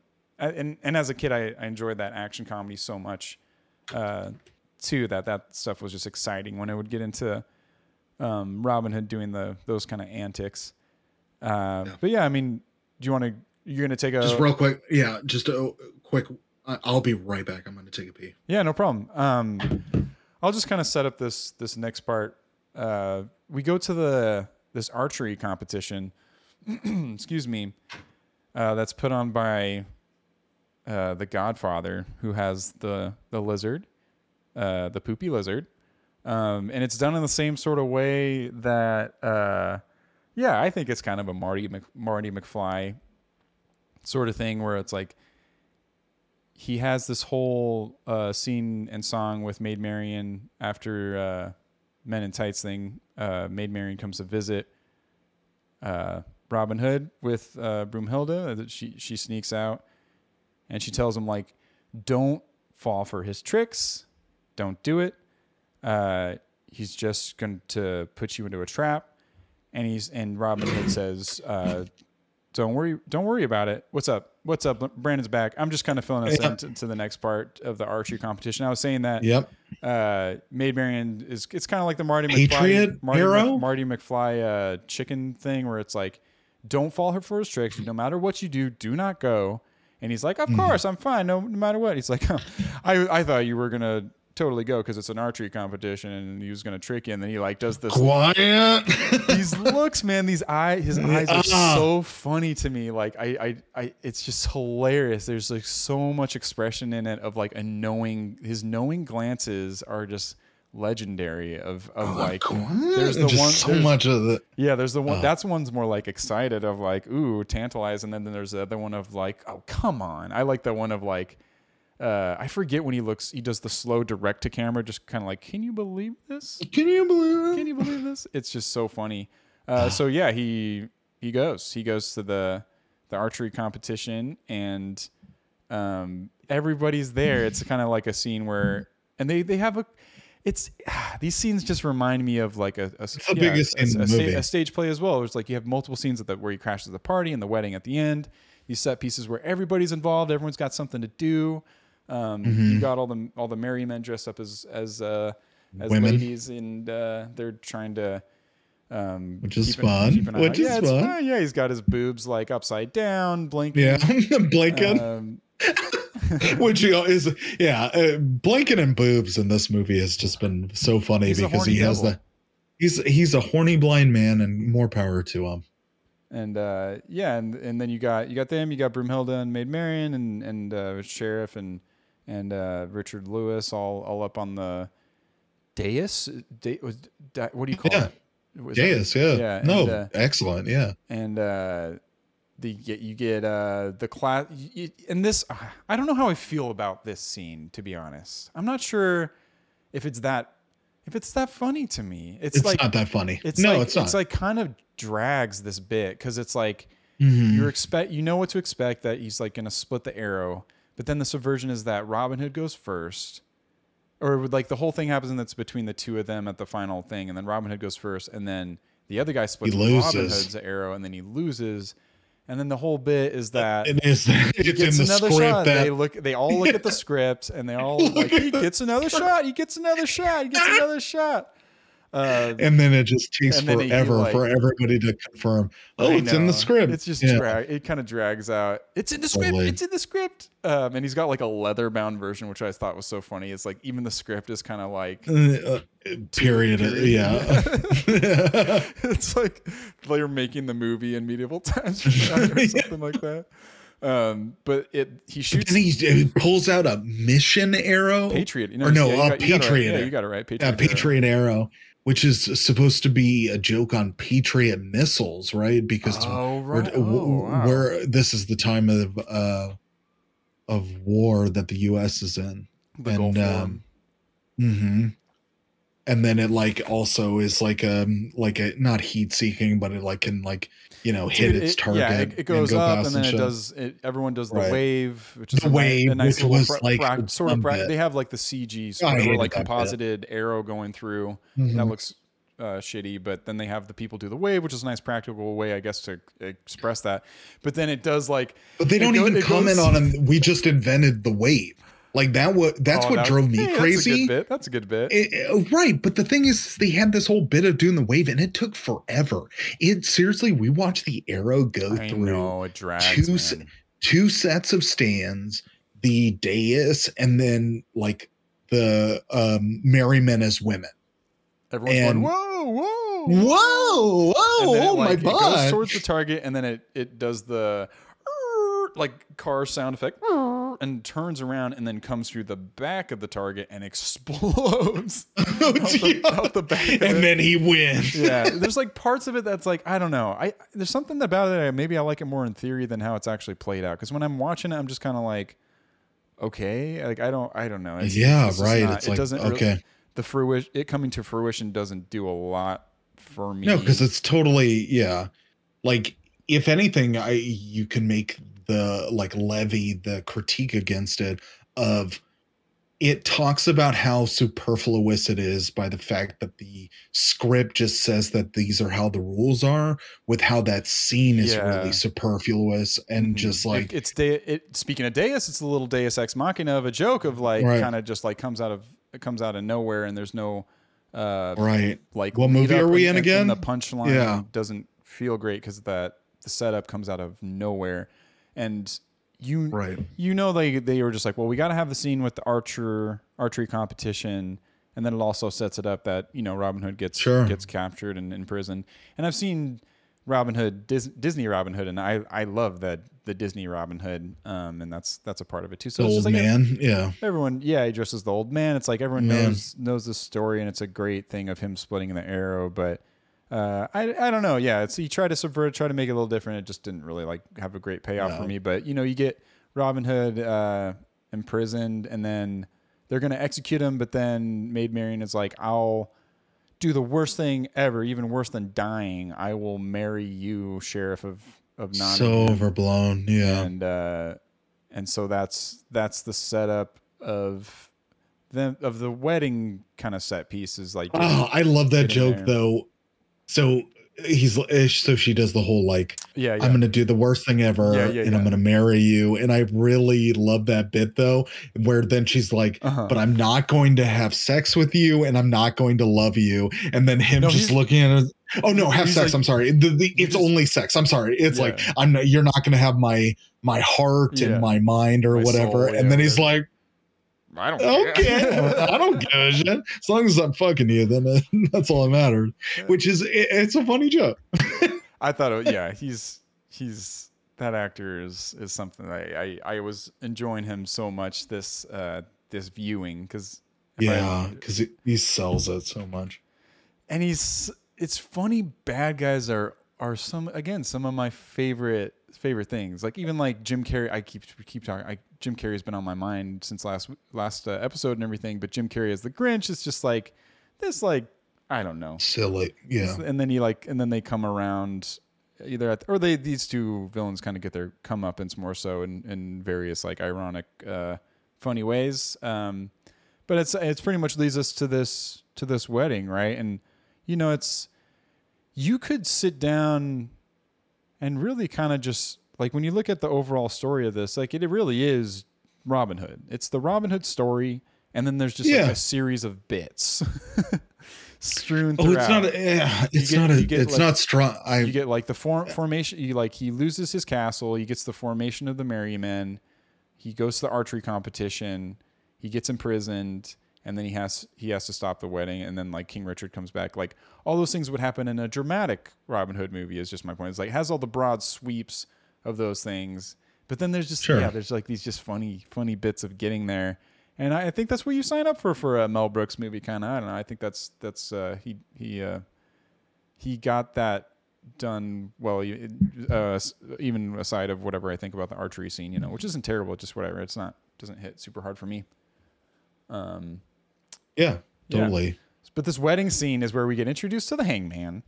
And that's what we were talking about earlier. He's like almost like a Looney Tunes character or something too. Or he has this voice. He almost sounds like he almost sounds like Snagglepuss, like the Snagglepuss. Yeah, you nailed it.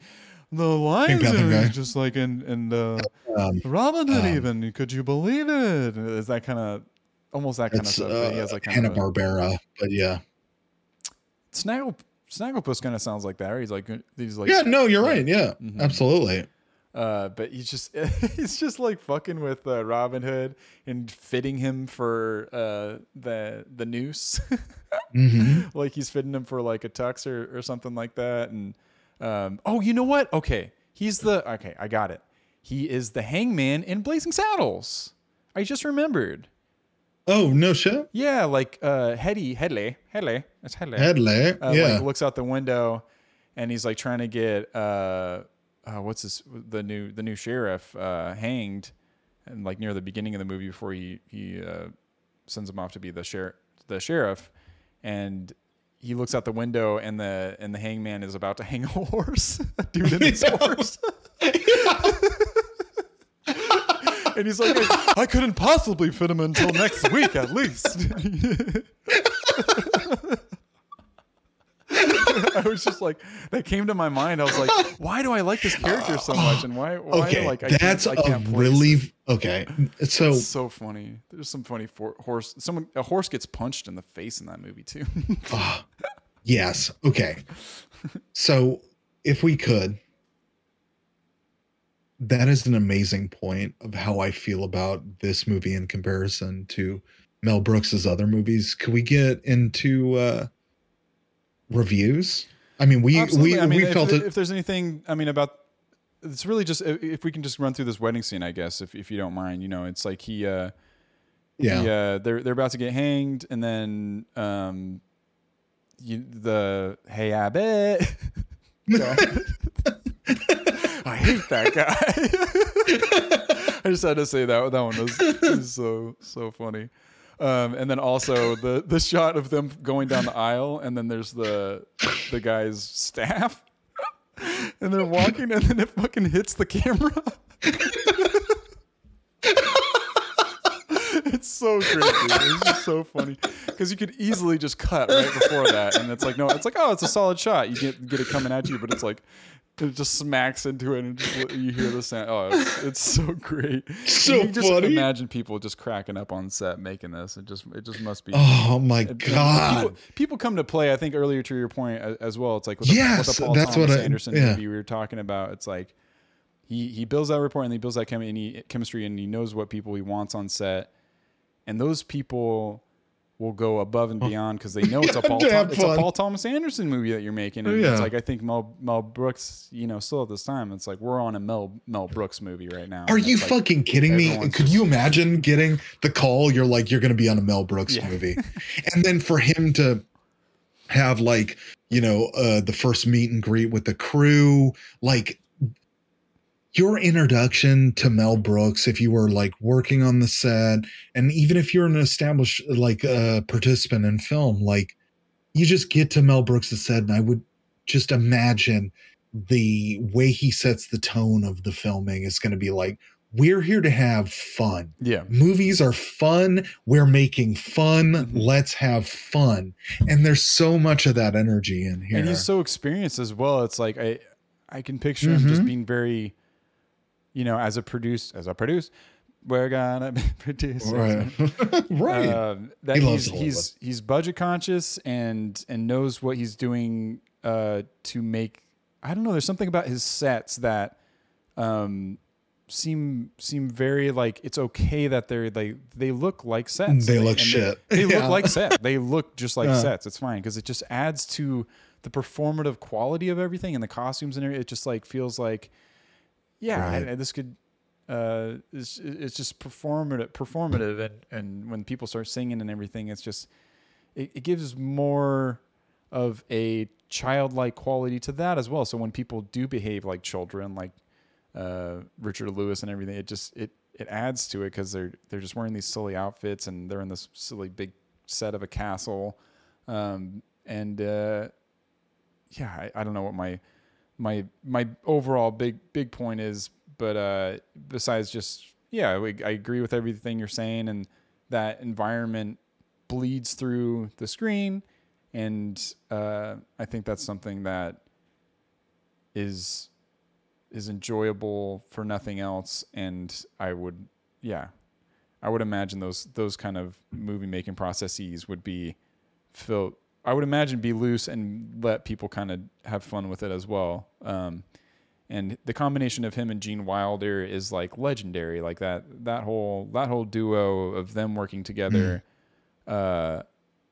I wish I were as cool as Gene Wilder. This is a whole nother tangent. I shouldn't get on, but I wish I was as cool as Gene Wilder has ever been, man. Like he's able to be so cool and funny at the same time. Like I don't know. He's just like in that deadpan, like the most perfect deadpan you could ever ask for.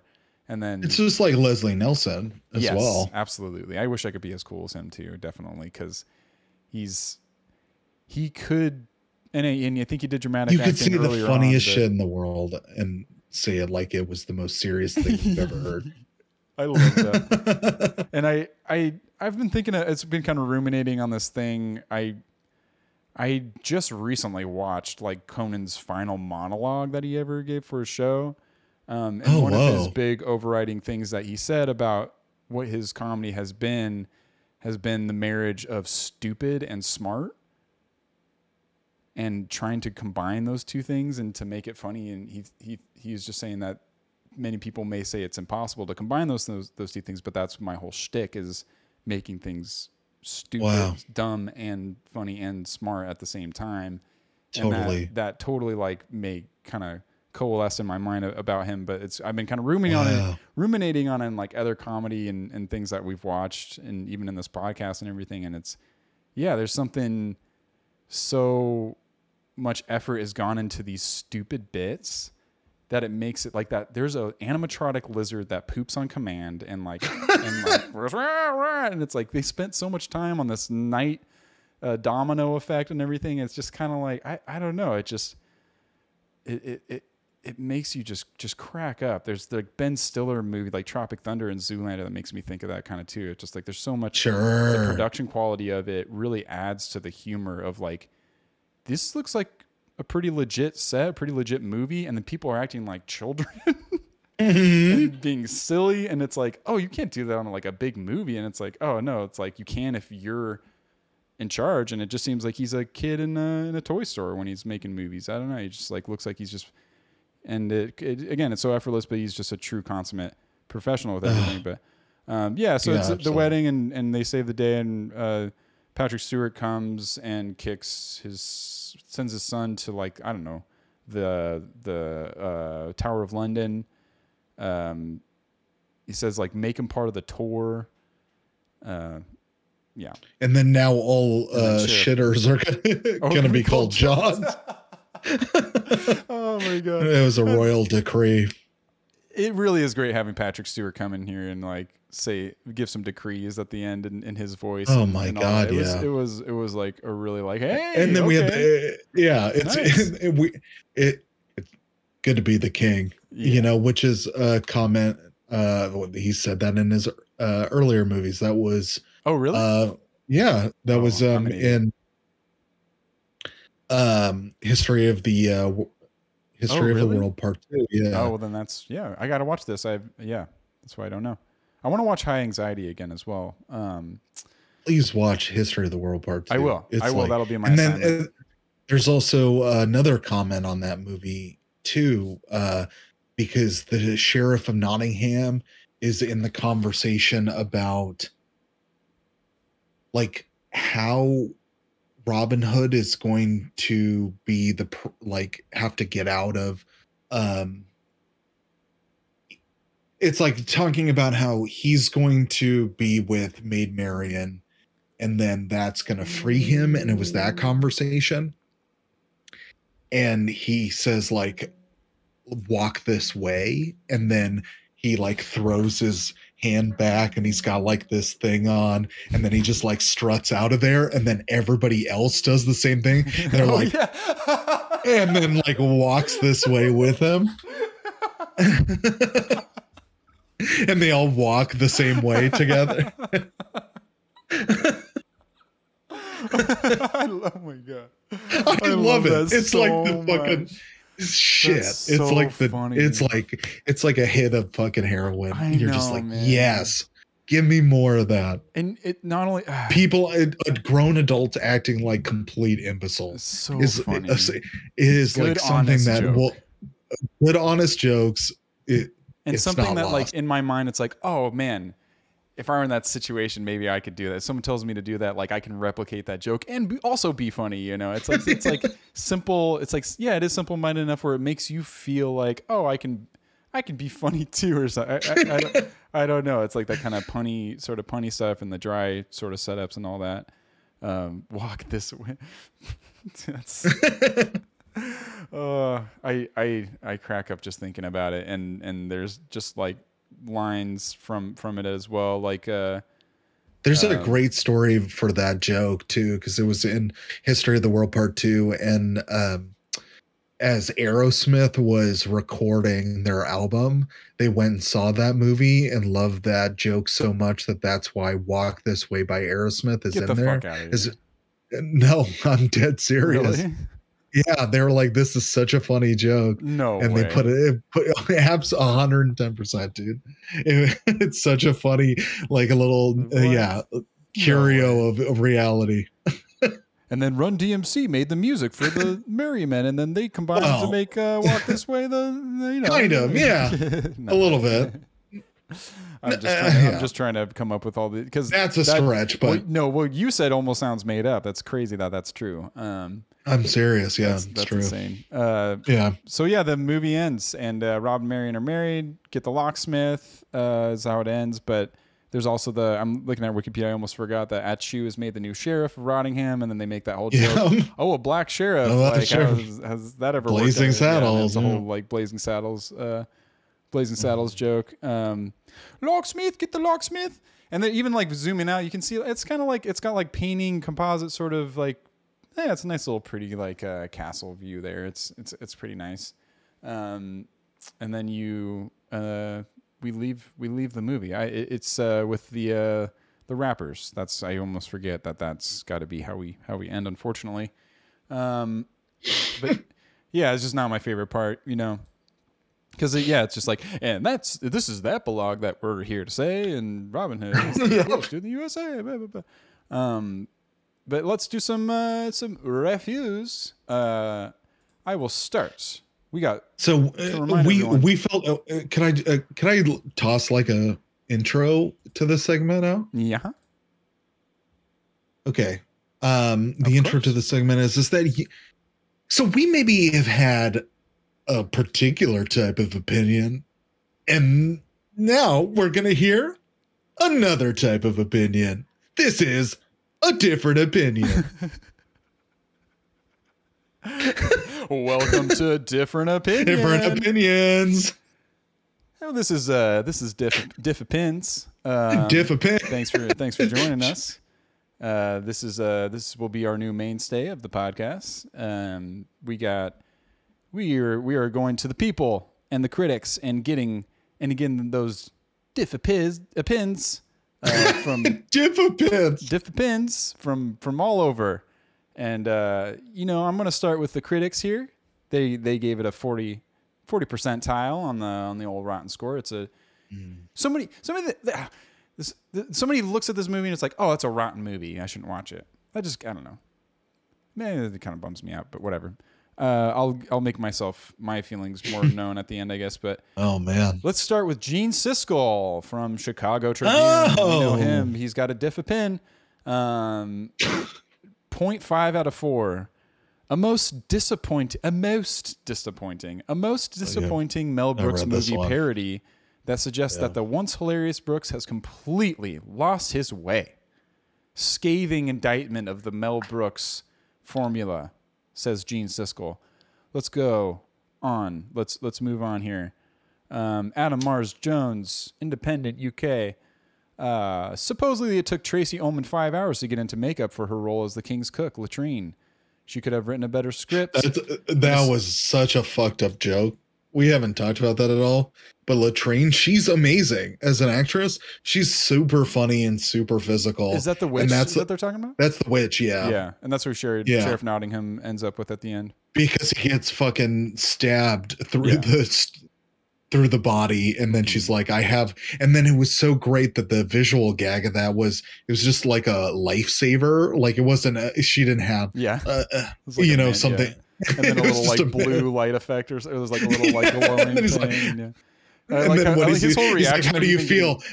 Yeah, I feel disappointed or whatever. Depressed. That's what he said. He's like, I want to die. Take it back. And his reaction, funny. His reaction to this getting stabbed, he just kind of is like, I'll be fine. He like kind of looks at you, he's like, no, I won't. No. He's like truly skewered. He finishes the review. She could have written a better script in a single session while her wrinkles hardened and they built up her nose. Yikes. Okay. I get what he's saying. Wow. So better script could have been written in that 5 hours. Mm-hmm. All right. Let's see it. Adam Mars Jones. Where's your script? Let's see it. Let's see that better script. Nigel Kendall, timeout. An impressive cast. Yeah, I'm so curious. Unfortunately, save the day. Yeah, Nigel thinks that the cast is impressive, but does not save the movie. Vincent Canby, New York Times. Fair. It hits a couple of ecstatically funny high points, only to plummet into a bog of second-rate gags, emerging a long time later to engage the audience by the sheer unstoppable force of the Brooks chutzpah. Yeah. That's the most honest review. So if we were to I can disseminate that in my mind for sure, of like, I totally get what you're saying. That's the best review.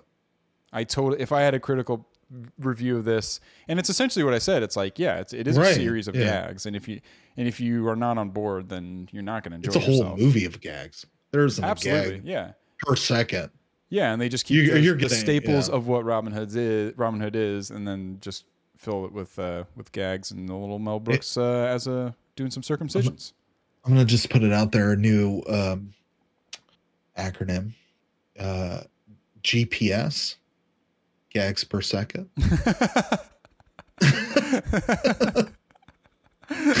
What do you think the GPS on this is? I would say, holy cow, man. That's a tough one. I would say it's going it's going like 4 to 5 GPS. I mean, at its height, I'd say like, and I'm trying to think of what the height of it would be. I feel like that Little John scene, it really like at least the best of the bits. It's going to 20 GPS. It's going one to the next, and then into the castle move. Yeah, it's like, and then you get into the more of those set pieces, dude. We gotta start tabulating some of these GPS numbers on Diffapins. We got GPS, we got Diffapins. You're trying to start trademark. I am. All those polar bears out there. Let's get on Reddit and let's fucking do it. Get out there. What's the biggest return on GPS in a comedy movie? In a comedy movie is right. It's unrelenting with some of these past to that. I mean, because I know I'm thinking, back to Ace Ventura, because that was just like, Jim, please, Jim, we do not need a joke in the scene. This is what I was saying last week. It was like, we just need you to drive the car and deliver a little bit of dialogue. That never happened, James. You weren't saying that last time. There's no way that would have happened. You're saying like Bob Odenkirk saying no or something. Could you imagine not saying no, but I'm telling Jim to cool it on the jokes? He's like, I want more. That's what we got in that movie. Maybe I shouldn't phrase it like that. He's like, get it up there. I'm seeing the jokes. The jokes did not exist until he added, whether they're funny or not. Some in. That's a different story. They were written in a way. It's like, Jim Carrey drives, or like Ace Ventura drives down the road, and they get to their destination. He's like, no, I'm gonna jump around and make it look. I'm nonsense, poopy pants. I'm gonna say no. Yeah, I'm gonna do like do all these impressions of things that are from I don't know. It's not like radio serials and stuff that only he finds funny. From a Mel Brooks movie to bring it back to it is like that kind of comedy, vaudevillian comedy is something that should not be forgotten because it transcends age. This movie, I'm starting to get into can we just I think it takes different. Hey, we'll get there. We'll get there, pal. Okay, come on. This is like the point of our podcast is to do these reviews and go through the different polarizing reviews. And you're trying to speed through Diffapins. You're trying to introduce Diffapins and you're trying to just fast forward through it. Okay. I'm sorry. I got so incredible but that is also what these reviews are doing to me is they start jogging your feelings towards that. I know. This is good, but we gotta hold off just a little bit longer. I'm moving on. We're not holding off. We're not holding off. I'm sorry. All right.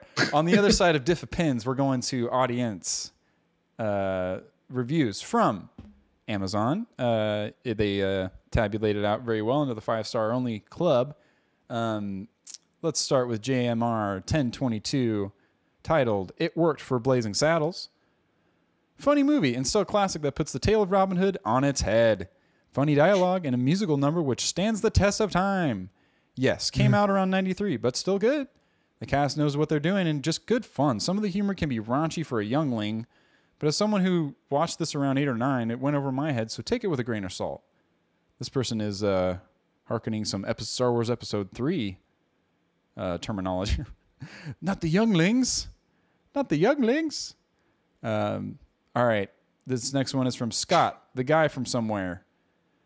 5 stars, best parody movie ever. Seriously. No, not true. Hey. I'm going to stop you right there, Scott. Scott, the guy from somewhere. All right, he says, seriously, you haven't started watching this? You are reading the review before watching this? Put down the cookie and watch this movie. Now, do it. Do it now.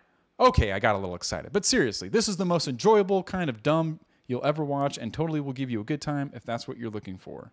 He is calling to action point 1 of this review. So he's already on your case about like, oh, you're on the fence about this? Watch this movie. Put down the cookie. What does put down the cookie mean? What this review makes me think of is that there is a subculture of human being that exists that posts like funny comments on pretty famous and prominent movies. Oh, sure. I mean, like if you were to write a review to be performative, these are the types of movies you would do it to. Mm-hmm. And it just, that person was like, who is rare. No one ever writes in a review, hey, let me talk about what you're doing as the person at your computer. And like adding that performative element of it, which is really quite interesting because that's the type of energy that this movie is giving. And that's that is the fan person that this movie would, elicit or have for And it's almost like some of these people almost bleed into critics territory. One of these, I don't really want to read this review because it just comes off as like kind of a critic review that's just kind of like doing the synopsis. Yeah, kind of like Roger Ebert style. But there's this one that it's like says, titled RDD, Top 500 Reviewer. And it says, fun adaptation of the Robin Hood legend. And it just like gives a whole synopsis of like the movie. It's like Mel Brooks' Robin Hood Men in Tights continues his tradition of lampooning genres or films. In this case, the various Robin Hood films, particularly Kevin Reynolds' 91 Robin Hood Prince of Thieves, Wolfgang Reitman's Robin Hood 1973 Disney, and Michael Curtis's Adventures in Robin Hood 1938 starring Errol Flynn. The film loosely follows Reynolds' story, which Robin Hood... It sounds like a robot wrote this. I know. It's just like giving you like, this is what the movie... And then it finishes with a must-watch for all fans of Mel Brooks or those who enjoy adaptations of Robin Hood. It's like... Which is totally valid. That is that's echoing the same. That's echoing the opinion that I have on this movie. But it's like written by a robot where it's like literally like, hey, here's a Robin Hood parody, and then the robot's like, if you enjoy parodies and enjoy Robin Hood, sure, you will enjoy Robin Hood parody movie. So I'm glad that you brought that up, because that's the exact point that I was making previously. Funny is Robin like Hood. That there, well,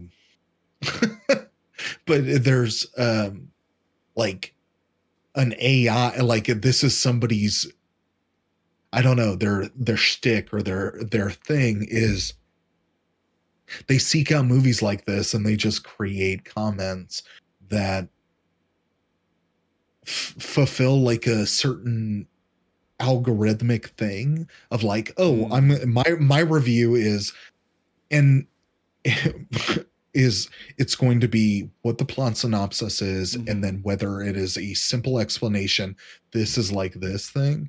And it is just so fascinating to like get into the point of a review from where you're coming from as like a publication standpoint, and like what your goal is here. Like, am I just trying to tell people that simply this movie is like this movie, so if you're okay with this movie, then you'll be okay with this? Or am I commenting on whether or not this is pushing the genre further along? There's no comment. No, there's no commentary at all. It's really just a formatted structure that you copy and paste whatever into, like, it just fills it. It applies to every movie you'll ever watch.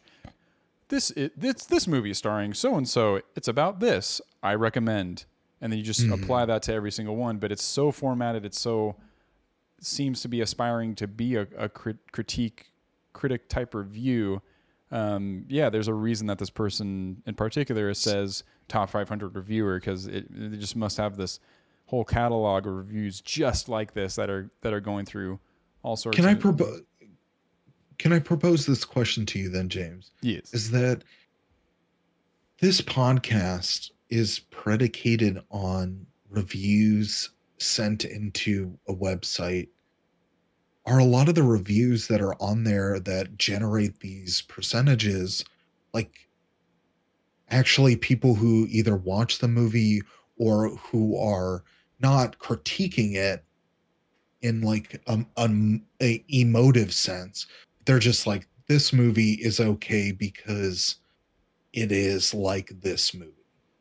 It's a mixed bag, because I think even within, especially with the audience members, there's no bar that they have to meet to write a review. They just have to turn their computer on and start typing away and send it out. The difference with, and the reason that I pick Amazon reviews is not only does it pull all together the 5-star reviews, but I'm able to cull the ones that are most helpful to other people. So like that, the first couple, 16 people found this one helpful and 4 people found this helpful. And so it is kind of like reviews. What does that mean? People will read those reviews and then they'll put like, I can click on some of these and just hit helpful. And then it'll bump that one up a little bit more if you're trying to look for a review that's the most helpful. So in a way, these reviews are peer reviewed themselves as well. But totally, if you're going to bring up that point, I think this is something that I try to remind myself and anyone who does listen to this podcast, that I don't necessarily subscribe to what Rotten Tomatoes puts out and view it as a quantifiable figure that I should rely on. And I would encourage everyone to think twice about that way of thinking as well, as relying on that. And this podcast itself has been a challenge to me, and I'm sure you've been challenged as well, over how you are already judging a book by its cover before you walk into the movie, and I try to avoid those scores as much as possible before I see it, because even looking at a number, you have some preconceived notion of what the movie's going to be like, and reactions of people as well. But reactions are one thing, but when you even just see that number, in your mind, you're already like forming a story, and they're not properly represented, to be honest. And we've already we've mentioned this on past episodes, but the system in which Rotten Tomatoes acts is not really an averaged. It doesn't really average out scores in a way that is accurate. So when I looked at all those rotten reviews in the critics, some of those, will be like, you'll have a Gene Siskel at a true 0.5 out of 4. He hated it. But right above that, you have a 2 out of 5 that's a rotten. And that is put in the same pile as all the rotten ones. A 0.5 and a 2 is the same thing to Rotten Tomatoes. And there is no averaging out of that. It's all binary, rotten or fresh. And that's right. So it doesn't average out the way that it makes it look, like precise, like 81, 43, whatever. It's like all this precise number. It's like, it isn't exactly that. And everyone within the critics section has their own form of whether it's out of 4 or 5 or 10 or whatever. And so it's just, if it's less than half, then it gets That's what I was going to say. Yeah. Put in the rotten pile. And then that average is made out of between rotten and fresh, rather than out of the score compiled by the critic themselves. So ones that are, the gray area is removed. And that's why you get these polarizing figures, right? Because that whole middle ground of people that like, it was pretty good. They think it sucks. They think it's rotten. If they think it's fine, no. Rotten Tomatoes says, no, you think it sucks and it's rotten and it's not good. If you think it's like, it's just kind of, or if you think it's like, it's pretty good, it's not the best thing. No, you think it's fresh. You think it's great. It's awesome. And so that is a very misconceived sort of way of looking to find a movie sometimes. It's simplified. It's like, it's very simplified. Some of the unanimous stuff can come across kind of like clear and well. It's like, everybody loves this movie. Like, it's very clear that everybody loves this movie, when it's just like across the board. Paddington 2. Everyone loves Paddington 2. I mean, come on. How could you not? It's Paddington. And it's just across the board. It's just like, everyone loves it. And people vote for different reasons. To your point, as well. Yeah, is what political reasons, whatever sort of for Paddington. That's a great example. So what Rotten Tomatoes does is that if somebody votes a 51, then that is going to be counted towards it's fresh. Yeah. It doesn't mean that it's like exactly it's like amazing. It's just it doesn't suck. Right. And then that person gets categorized into a fresh score. And then so the percentage we get is that there are 300, 400 reviewers. And what is the percentage of people voted 51 up or 50 low? Right. And then that percentage is generated. And so we just completely, like, that scoring oversimplifies what we are getting to the bottom of, which is nuance, because that scores, which is art binary? Like, art is not a binary experience of like good or bad. Maybe, as a critic, maybe you take that upon yourself of like, no, I am the judge of what I think is good or bad, and you're constantly giving rotten and fresh reviews across all over the world. I know you're just a critical person or something like that, but they create a binary system of judging art of good or bad, and I think that can be detrimental to discovering new things and movies. I think there's been a few ones that we really enjoy within this podcast that we would have never maybe even seen if it hadn't been polarizing and it hadn't been on our list of something to do. And it is a bummer when those are kind of thrown out because they're just like, it's just judged so harshly in a way that all the data is just aggregated and quantified that people feel and you should feel like you have some control over, like, I'm going into this knowing it's recommended, it's good. I don't want to hit up my friends and be like, recommend a movie to me. I can just like go online and do it. But it's deceiving. It's a deceiving process. And even, you see the disparity between different sites of how they rate things, whether it's Metacritic or Rotten Tomatoes or Amazon. And it's all depends on where you go from there too. I don't know. Yeah. I would implore, I would implore Rotten Tomatoes to consider a more interesting and complex algorithm equation. Sure.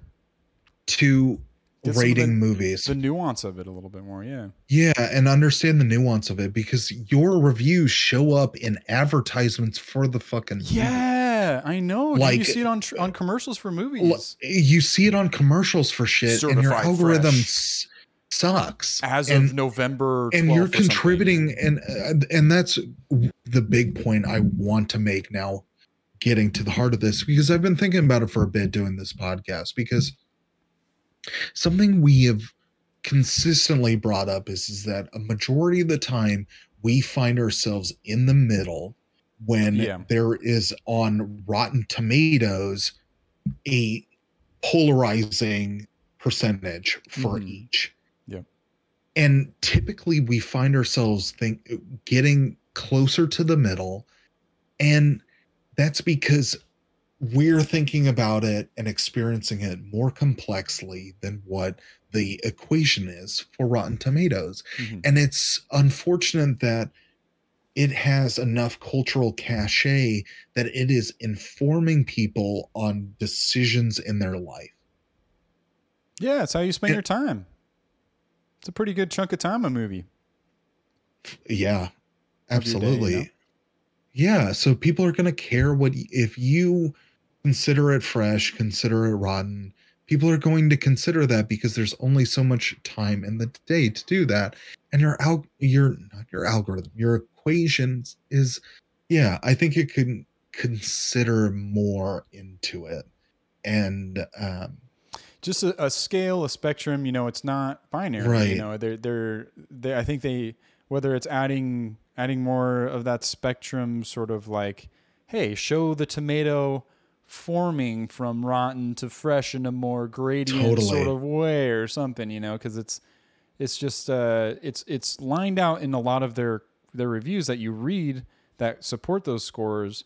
Is even on the audience side, you have a 1 star out of 5. You can, I believe, you can judge it on, and it's not reflected in the score necessarily. So it's misleading, a little deceptive, but as we said before, and I think there is some truth to it as well, because these movies it's driving us to watch movies, for sure. Rife for conversation, some of these movies. Absolutely. And there is accuracy to some of it, of course, not all the time, and it is misleading, but there is like certain ones where it's like, oh yeah, I have heard that movie wasn't so popular when it came out, but audiences like really love it, or vice versa. Like audiences hate it, but like, and a lot of the trend has been like, it's an indie movie that critics really do like, and audience is just not a fan of it, or it's a big blockbuster that audiences do love, and critics think it's like, oh well, Steven Spielberg or whoever it is old news, and we're over it. And it's just interesting, all those aspects that go into it, but all that nuance and all those reasons for liking and not liking a piece of art is not represented necessarily in that average, but that's what critics do, is they give scores at the end of it. That's what they do. But the thing that I enjoy about this podcast, as well as just that's what we're trying to do, is flesh out that nuance and flesh out the bits that might at least get that conversation started between these two camps of, if that Rotten Tomatoes has within their site, and try to get to the bottom of that a bit. And I think that's always been a fun exercise throughout our episodes, is trying to understand the discourse around the movie, no matter where we land ourselves, and parts we agree and disagree on with people or critics. I don't think we've ever been, I don't know. There are certain movies where it's like, oh, this one was rotten. And and it's very, it's very clear, there's Last Exorcism. Yeah. It's just, American Outlaws, I wasn't a huge fan of either. And it's just like, yeah, throw it in the bin. Like I don't care, but it's those aren't as they're more few and far between. Those really, I don't know, those bad ones. I don't know, unless you're just going like bin diving at like Walgreens or a pharmacy or something like that. But that being said, we would like to get to our reviews and put our quantitative number on this movie. Yeah. I'll go ahead and get started if you don't mind. Wait. Yep. Or do you want to go? One first? One last time. Yeah. Can I just take a pee? Please. I'm gonna do one. I'm gonna take one as well. All right. We'll be right back. All right, we are back. We are going to go on to final thoughts, final reviews. We're going to give our little version of Rotten Tomato score. If I've never given a Rotten Tomato score to a movie in my life before this podcast, and so this kind of like forces us into the Rotten Tomatoes. You don't want to say algorithm, I guess equation, whatever it is. We're forcing ourselves to partake in this. Be part of the system. But I will say my piece about this. I was going to say one of the just like random thought I had during our break about it. There is this song in this movie that I'm almost positive was cut for TV because I don't remember it that the song with Maid Marian. Yeah. With the sword being his dick, and then like the shadow. Yeah, I don't know if that was inappropriate for TV or if it was just like all the merry men are just like there's a ton of them too, and they're just like having a good time. For some reason, that part, maybe it's just a forgettable song or part or whatever, but I really get this weird feeling that they cut it for TV, and I'm kind of curious if that's true or not because it just doesn't. Any of you polar bears out there? Because there's nothing that's accomplished. Because what happens is, I'm still on the Be Right Back page on the old Twitch. We're streaming on Twitch right now. We're sweet. Yeah, you're curious. We're streaming. Who cares? But anyways, be better. I just think that they cut it because Maid Marian shows up. She's like, hey, and visits and talks about the archery competition, but they like walk away, and then he gets a boner and rubs against the chastity belt and goes ding. Yep. And then like that's, I think, almost positive. Like there's like a commercial break after that, and then they come back and they skip the song, and then she leaves, and then she just leaves. She like, because nothing else happens in the song. She presents the archery competition, and then they have a little like horny moment, and that's all that happens in the song too. Is they are like just extend that horny moment to be like romantic, and he does like a little like. I just had this. Raging Truth be told, to sing Bella Noche during our break, and so I was like, "Oh, it was making me think of that." This is the night. What a beautiful night. And they call it Bella Notte. Lady and the Tramp, right? Yes, and it has that kind of energy. But that's all. I really get this feeling like that was cut. I would just say is I watched this with commercials because this was on. It was like Tubi or something. Tubi or whatever. That's one I had to download recently, and I was like, I guess I'm gonna watch this with commercials. And I watch it with commercials. And I think that's how I watched it too. Yeah, it was a Tubi thing. I'm in digital advertising, and shame on you, Range Rover. I'm calling you out. Shame on you. Like the frequency cap that you have on. I saw my worst, my connected TV, and I get it. And I'm calling you out. I fucking do this for a living. Your connected TV strategy. I saw your commercial twice in a row in every single spot. That's the worst. The entire movie. I seriously saw a Range Rover ad 24 times. Fuck you. Dude, I hate car commercials so much. And I'm not even in the market for a car. Like, that people drives me nuts. People who are in the market for a car are not looking at commercials either. I feel, I don't know, like, that commercial. Oh, I'm going to go check. Maybe, I don't know. But it's like, there's the most like pointless thing to me is a car commercial. It makes me like hate it. Yeah, I know. Yeah. Like I feel like I'm not really a bored person that often. I keep myself occupied in one way or the other, but when that car commercial starts, I feel like my life and time is draining out of my body, and then I'm never getting those moments back somehow. I don't know. There's just something so draining about commercials in general, but car commercials are just like JD Power and Associates.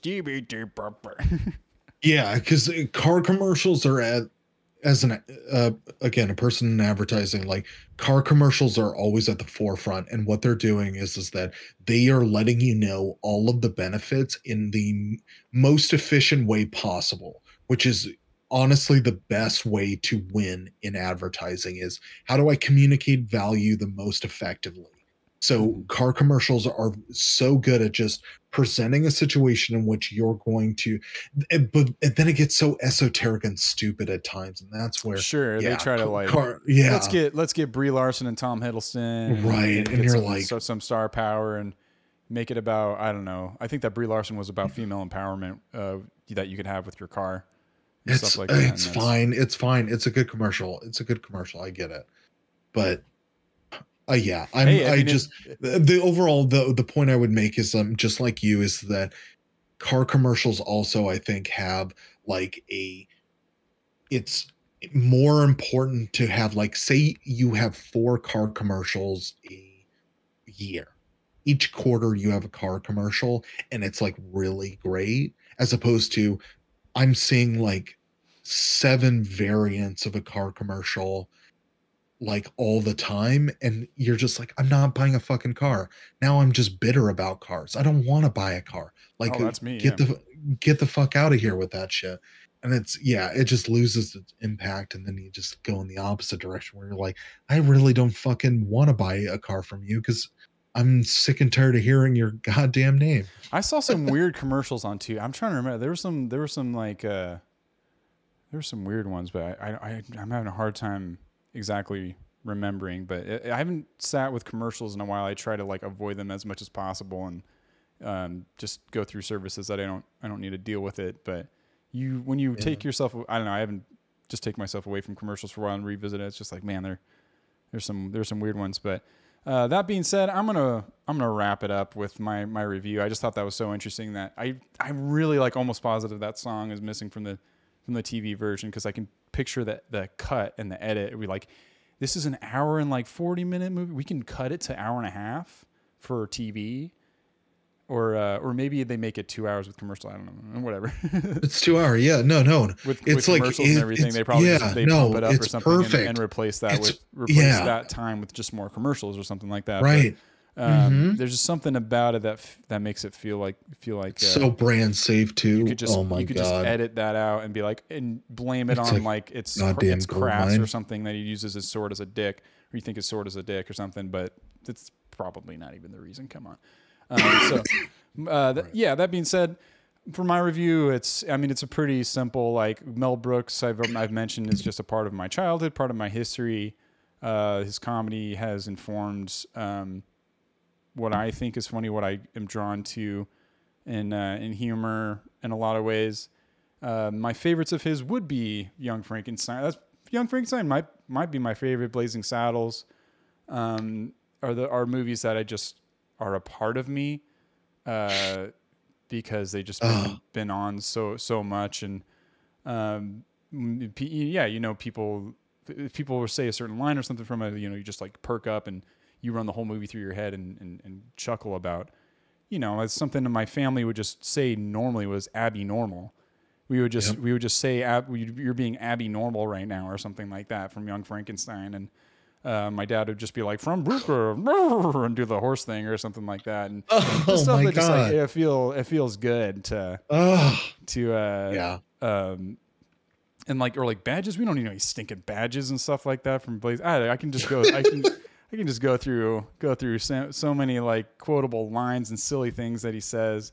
But then, there's a heart to it. There's a dryness to it. There's a wit. There's intelligence to the stupid humor. You have a prime Carrie Ewells, a prime time Carrie. He's like, this is like fresh off of Princess Bride, right? And he's just like, he's got the same stash, he's got the same look, he's got the same bravado and same kind of overall character, really. And I'm so down for it, and he lights up this movie, and it like adds so much to the humor. His deadpan quality is you're able to like ramp up these silly humor and jokes when you have such a great straight man. And it's like a lot of times a straight man will be boring or something. It's just kind of like his reactions to things, kind of like just inform you that these people are weird and strange and that you're okay with this, with your straight man, and he's gonna guide you through the movie. But he's goofy too, and he's got like human qualities as far as just like he's super horny. He's like, he's egotistical with archery competition, as like Robin Hood is. And that plays well in a comedy like where you just enjoy a comedy that has a good narrative as well. And the narrative is there, and it has the heart of a funny, play on that you would see as well, with all that kind of humor and everything. But you can follow the story, and it has a beginning, middle, and end with people having like their own arcs as well. And people, and like the villains getting put in their place at the end, and things coming to fruition, and nice payoffs, for everybody.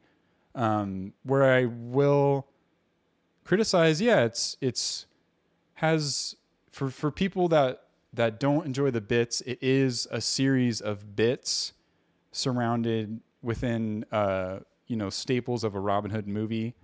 That being, I don't know how much is the Crusades is a part of Robin Hood, I guess. I'm pretty sure that is like, he's coming out of the Crusades and something like that. And that's where King Richard is fighting. That makes sense. And the archery competition and all that.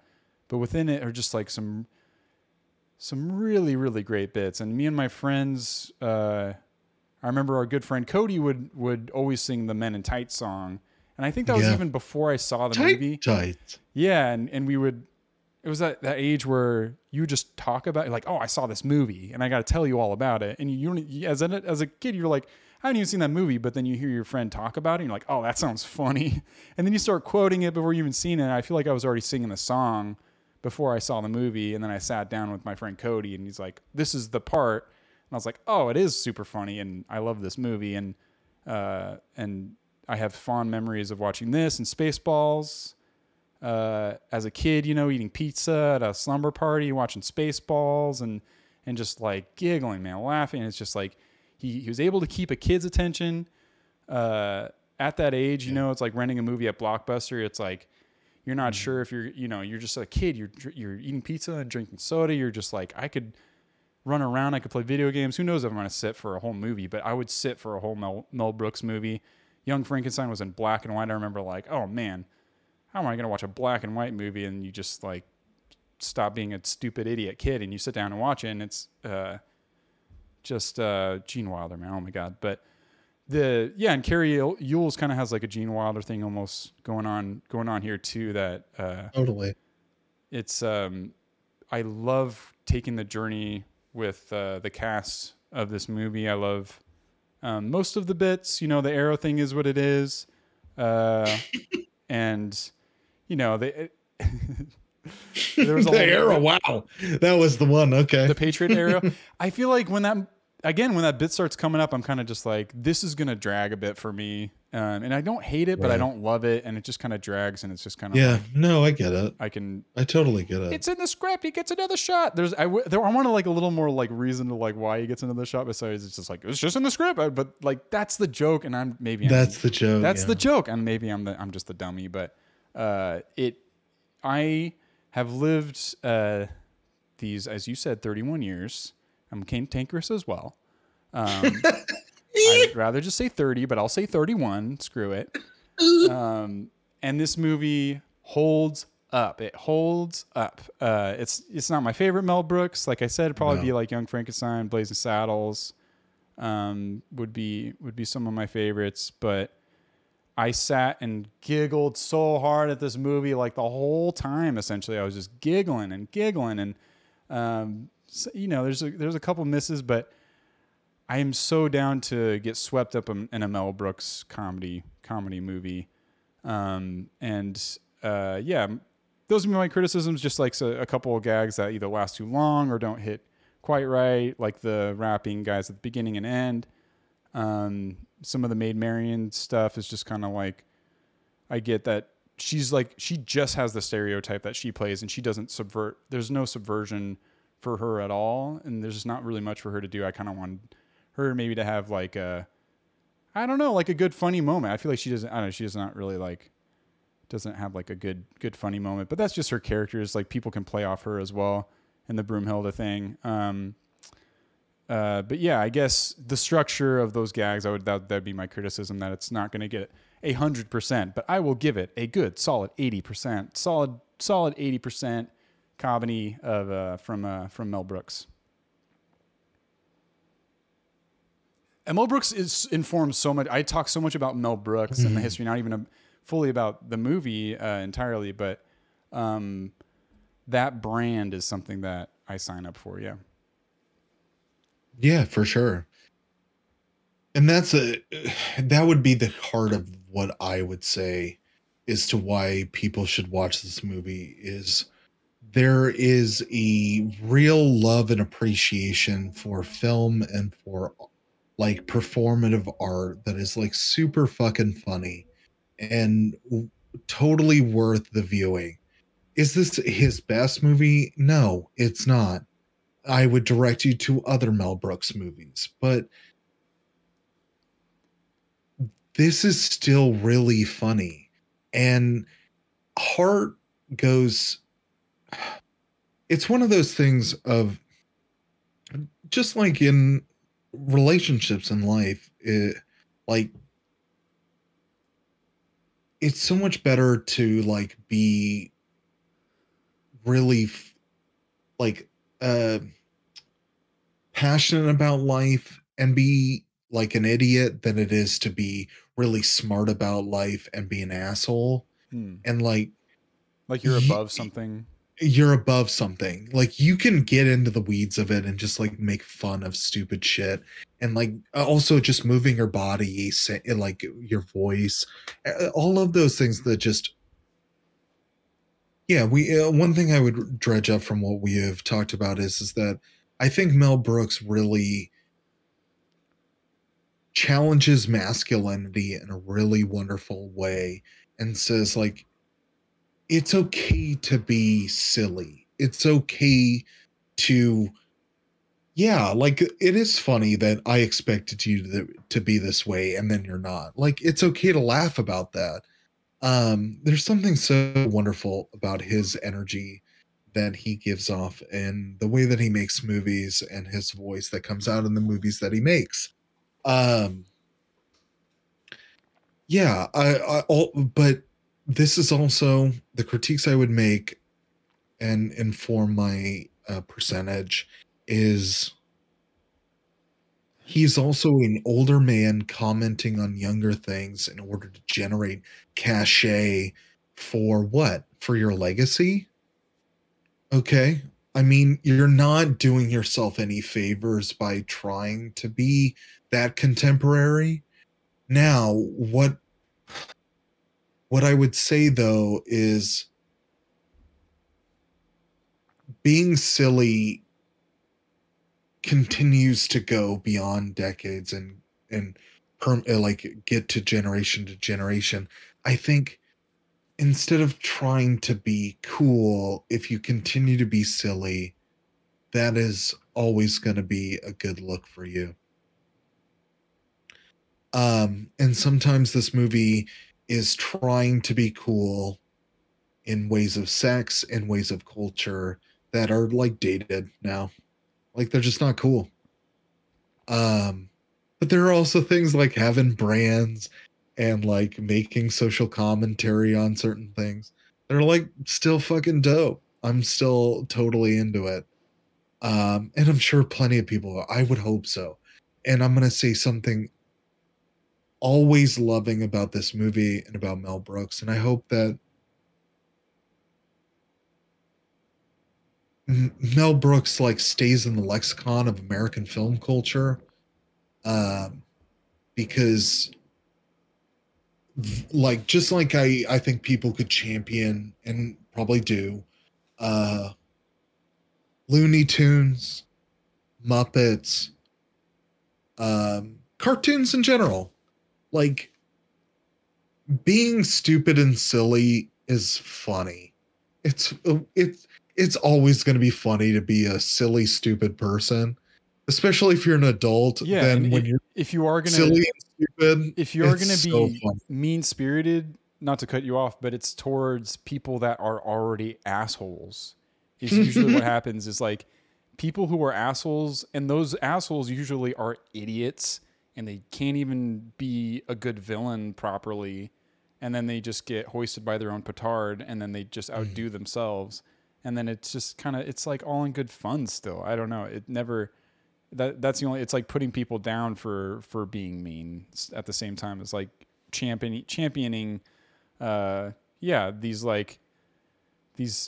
affable straight men like Leslie Nelson, Carrie Ewells, and Gene Wilder a little bit. It's just kind of like these I don't know, his movie kind of has these like everyman sort of guys that are just like, that are funny, that aren't perfect, that try their best, and that they're flawed. I don't know. I like yes, the flaws. No, James, amazing. Mm-hmm.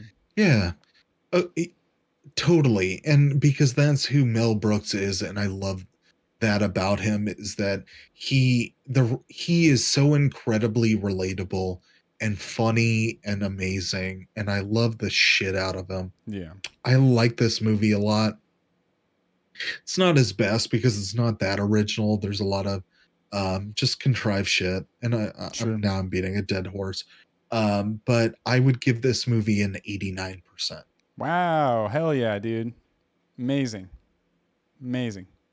We loved it. We love this movie. This was yeah. This was a fun last couple of weeks doing these comedies after a slew of horror movies, a sleigh, if you will, of horror movies, and now we'll go on to a different sleigh. If you know what I mean. Here comes Santa Claus. Here comes Santa Claus. Claus down. If I'm remembering correctly, we did decide on our next movie, correct? That is for our Christmas episode. We haven't decided our next movie. Oh, we only decided the one after that? Yeah. Really? So, can I toss out a vocal bit for this part of the show? Yes. It's this time that we don't know what to pick. It's maybe gonna be the next movie. And here we are. I don't know what the segment is called. Maybe movie time. Maybe time for movie. Maybe time for next movie. I don't know.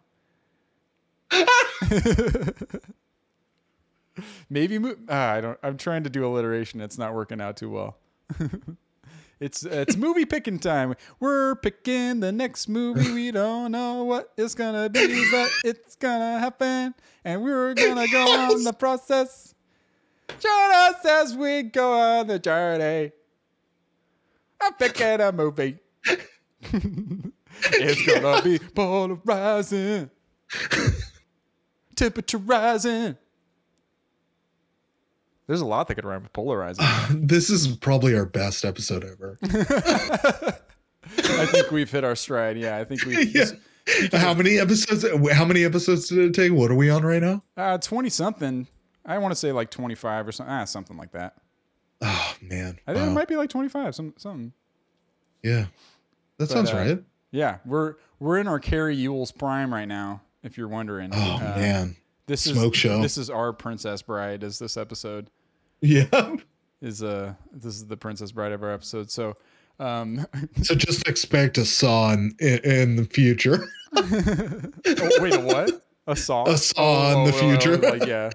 Yeah, we'll get there. You'll see us in like 15 years. We'll still be doing this podcast. You'll see us. Carrie Ewell see us. Yes, Brandon. Thank you. And not just any Yule, but also a Yule log, if you will. Multiple sleighs. And here we are. We are. Okay. We're here. We're here, folks. So we're gonna hold off on holiday. We're just gonna do one holiday movie then. Is not Yeah, so we got the 2 holiday movies charted out. So the next movie is going to be a movie that we're so what I would I'm going to toss this to you, James, is that Yes, yes. after seeing 2 movies that are very silly, like what would you like the next movie, like type of movie to be? Yeah, I guess it can't be a comedy. You know, I guess if you were to pick an opposite of a comedy, it would be a drama. It doesn't have to be an opposite. But are you feeling an opposite? Because no, not necessarily. I get that. I don't know. I was trying to think of like something fresh and different. That would be good. But it's I'm taking another glance at our list. Oh man, there's this other comedy that sounds good, but we can't do another one. I guess so. We're not trying to fit a theme. We're just trying to watch a movie, right? I would say we mentioned Armageddon.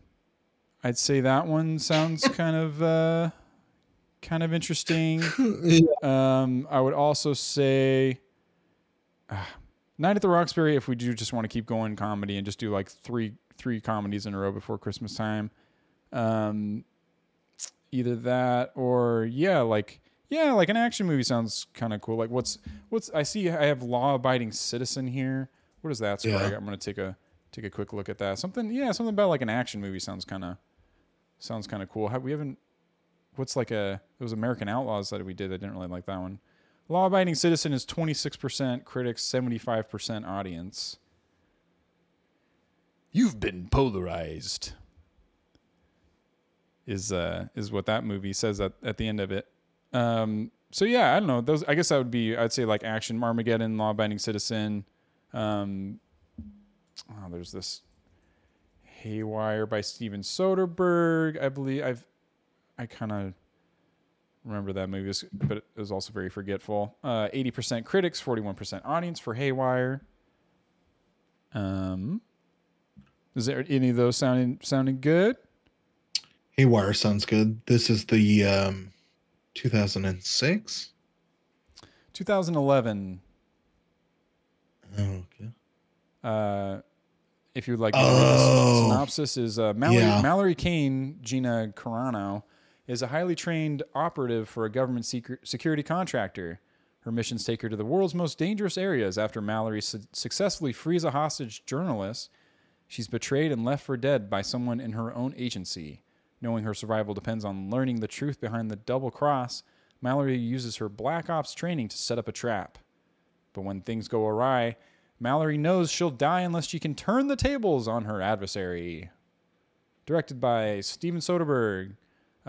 Starring Gina Carano, Michael Fassbender, Ewan McGregor, Bill Paxton, Channing Tatum, Antonio Banderas, Michael Douglas.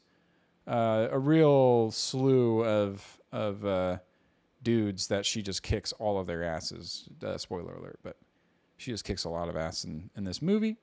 From what I remember is all I really remember. That's, I guess I already read the synopsis. Do you want to do this one? Yep, I do. Okay, let's do Haywire. A Soderbergh vehicle. 2011. Great. Well, I'm gonna wrap up here. It's been real. We've established multiple things to carry on. We got Diffapins. We got maybe Movie Central. I don't know what that's gonna be, but that's something.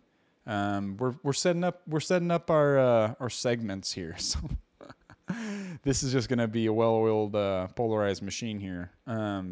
But this has been a true pleasure as always, Mr. Brandini. If you care to send us a line, request, idea, criticism, anything at all, you can reach us at polarizedthepod@gmail.com, polarizedpod on Twitter, polarizedpod on Twitch is when we stream occasionally. Yeah, well, every time this is how we record is through Twitch, but it's just not always on the same day. This is how you get front row seats to these discussions. You can see the process. You can see, we'll we got a bunch of we talk a bunch leading up to the recording, and we shoot the shit, and then we get into it with the movie. So yeah, you can join us for the process if you'd like. And who knows, if you type stuff in the chat, we can read it out in the episode, and you can have your voice heard in the infinitesimal. I can't even fucking say the word. Why am I even trying to say this word? Infinitesimal. Well, I can't talk. I'm gonna give up. Why am I trying to say a fancy word I can't say? Way. You can have your voice heard. WHEY. Yes. And on that note, we will wrap it up. Brandon, is there anything you wanted to say? I would like to end all the episodes from here on. We will wrap it up. Polarized the pod at Gmail is how you can reach us. Feel free to send any comments, critiques, anything like that to us. Please follow us on Twitter at the Polarized Pod. Polarized Pod. Without the only one that has the is Gmail, I believe. Gmail. I'm sorry. Yes. But yeah, that's it. Just plugging our own shit. We're pumping it out. Yeah, we stream our personally, me and this guy, we do our own personal video game streams every now and then too. If you care to join Disco us. Volante right here. Yeah, Disco Volante crushing it. You're getting streams, dude. Getting those streams in. It's been fun. I love it. It's been a fun way to pass the time and socialize while doing some games. Who knows? If you want to follow us here on Polarized Pod, you can do watch parties as well. Right. And we would love if anyone wants to join us for a watch party of a movie or something. That's totally a possibility. We can start joining together. And then this guy we'll plug each other, is Nympho Fanny Pack. Boom. Used to Twitch. DJ, and I will eventually. Right now, I'm just self-conscious about DJing, but I'll get back.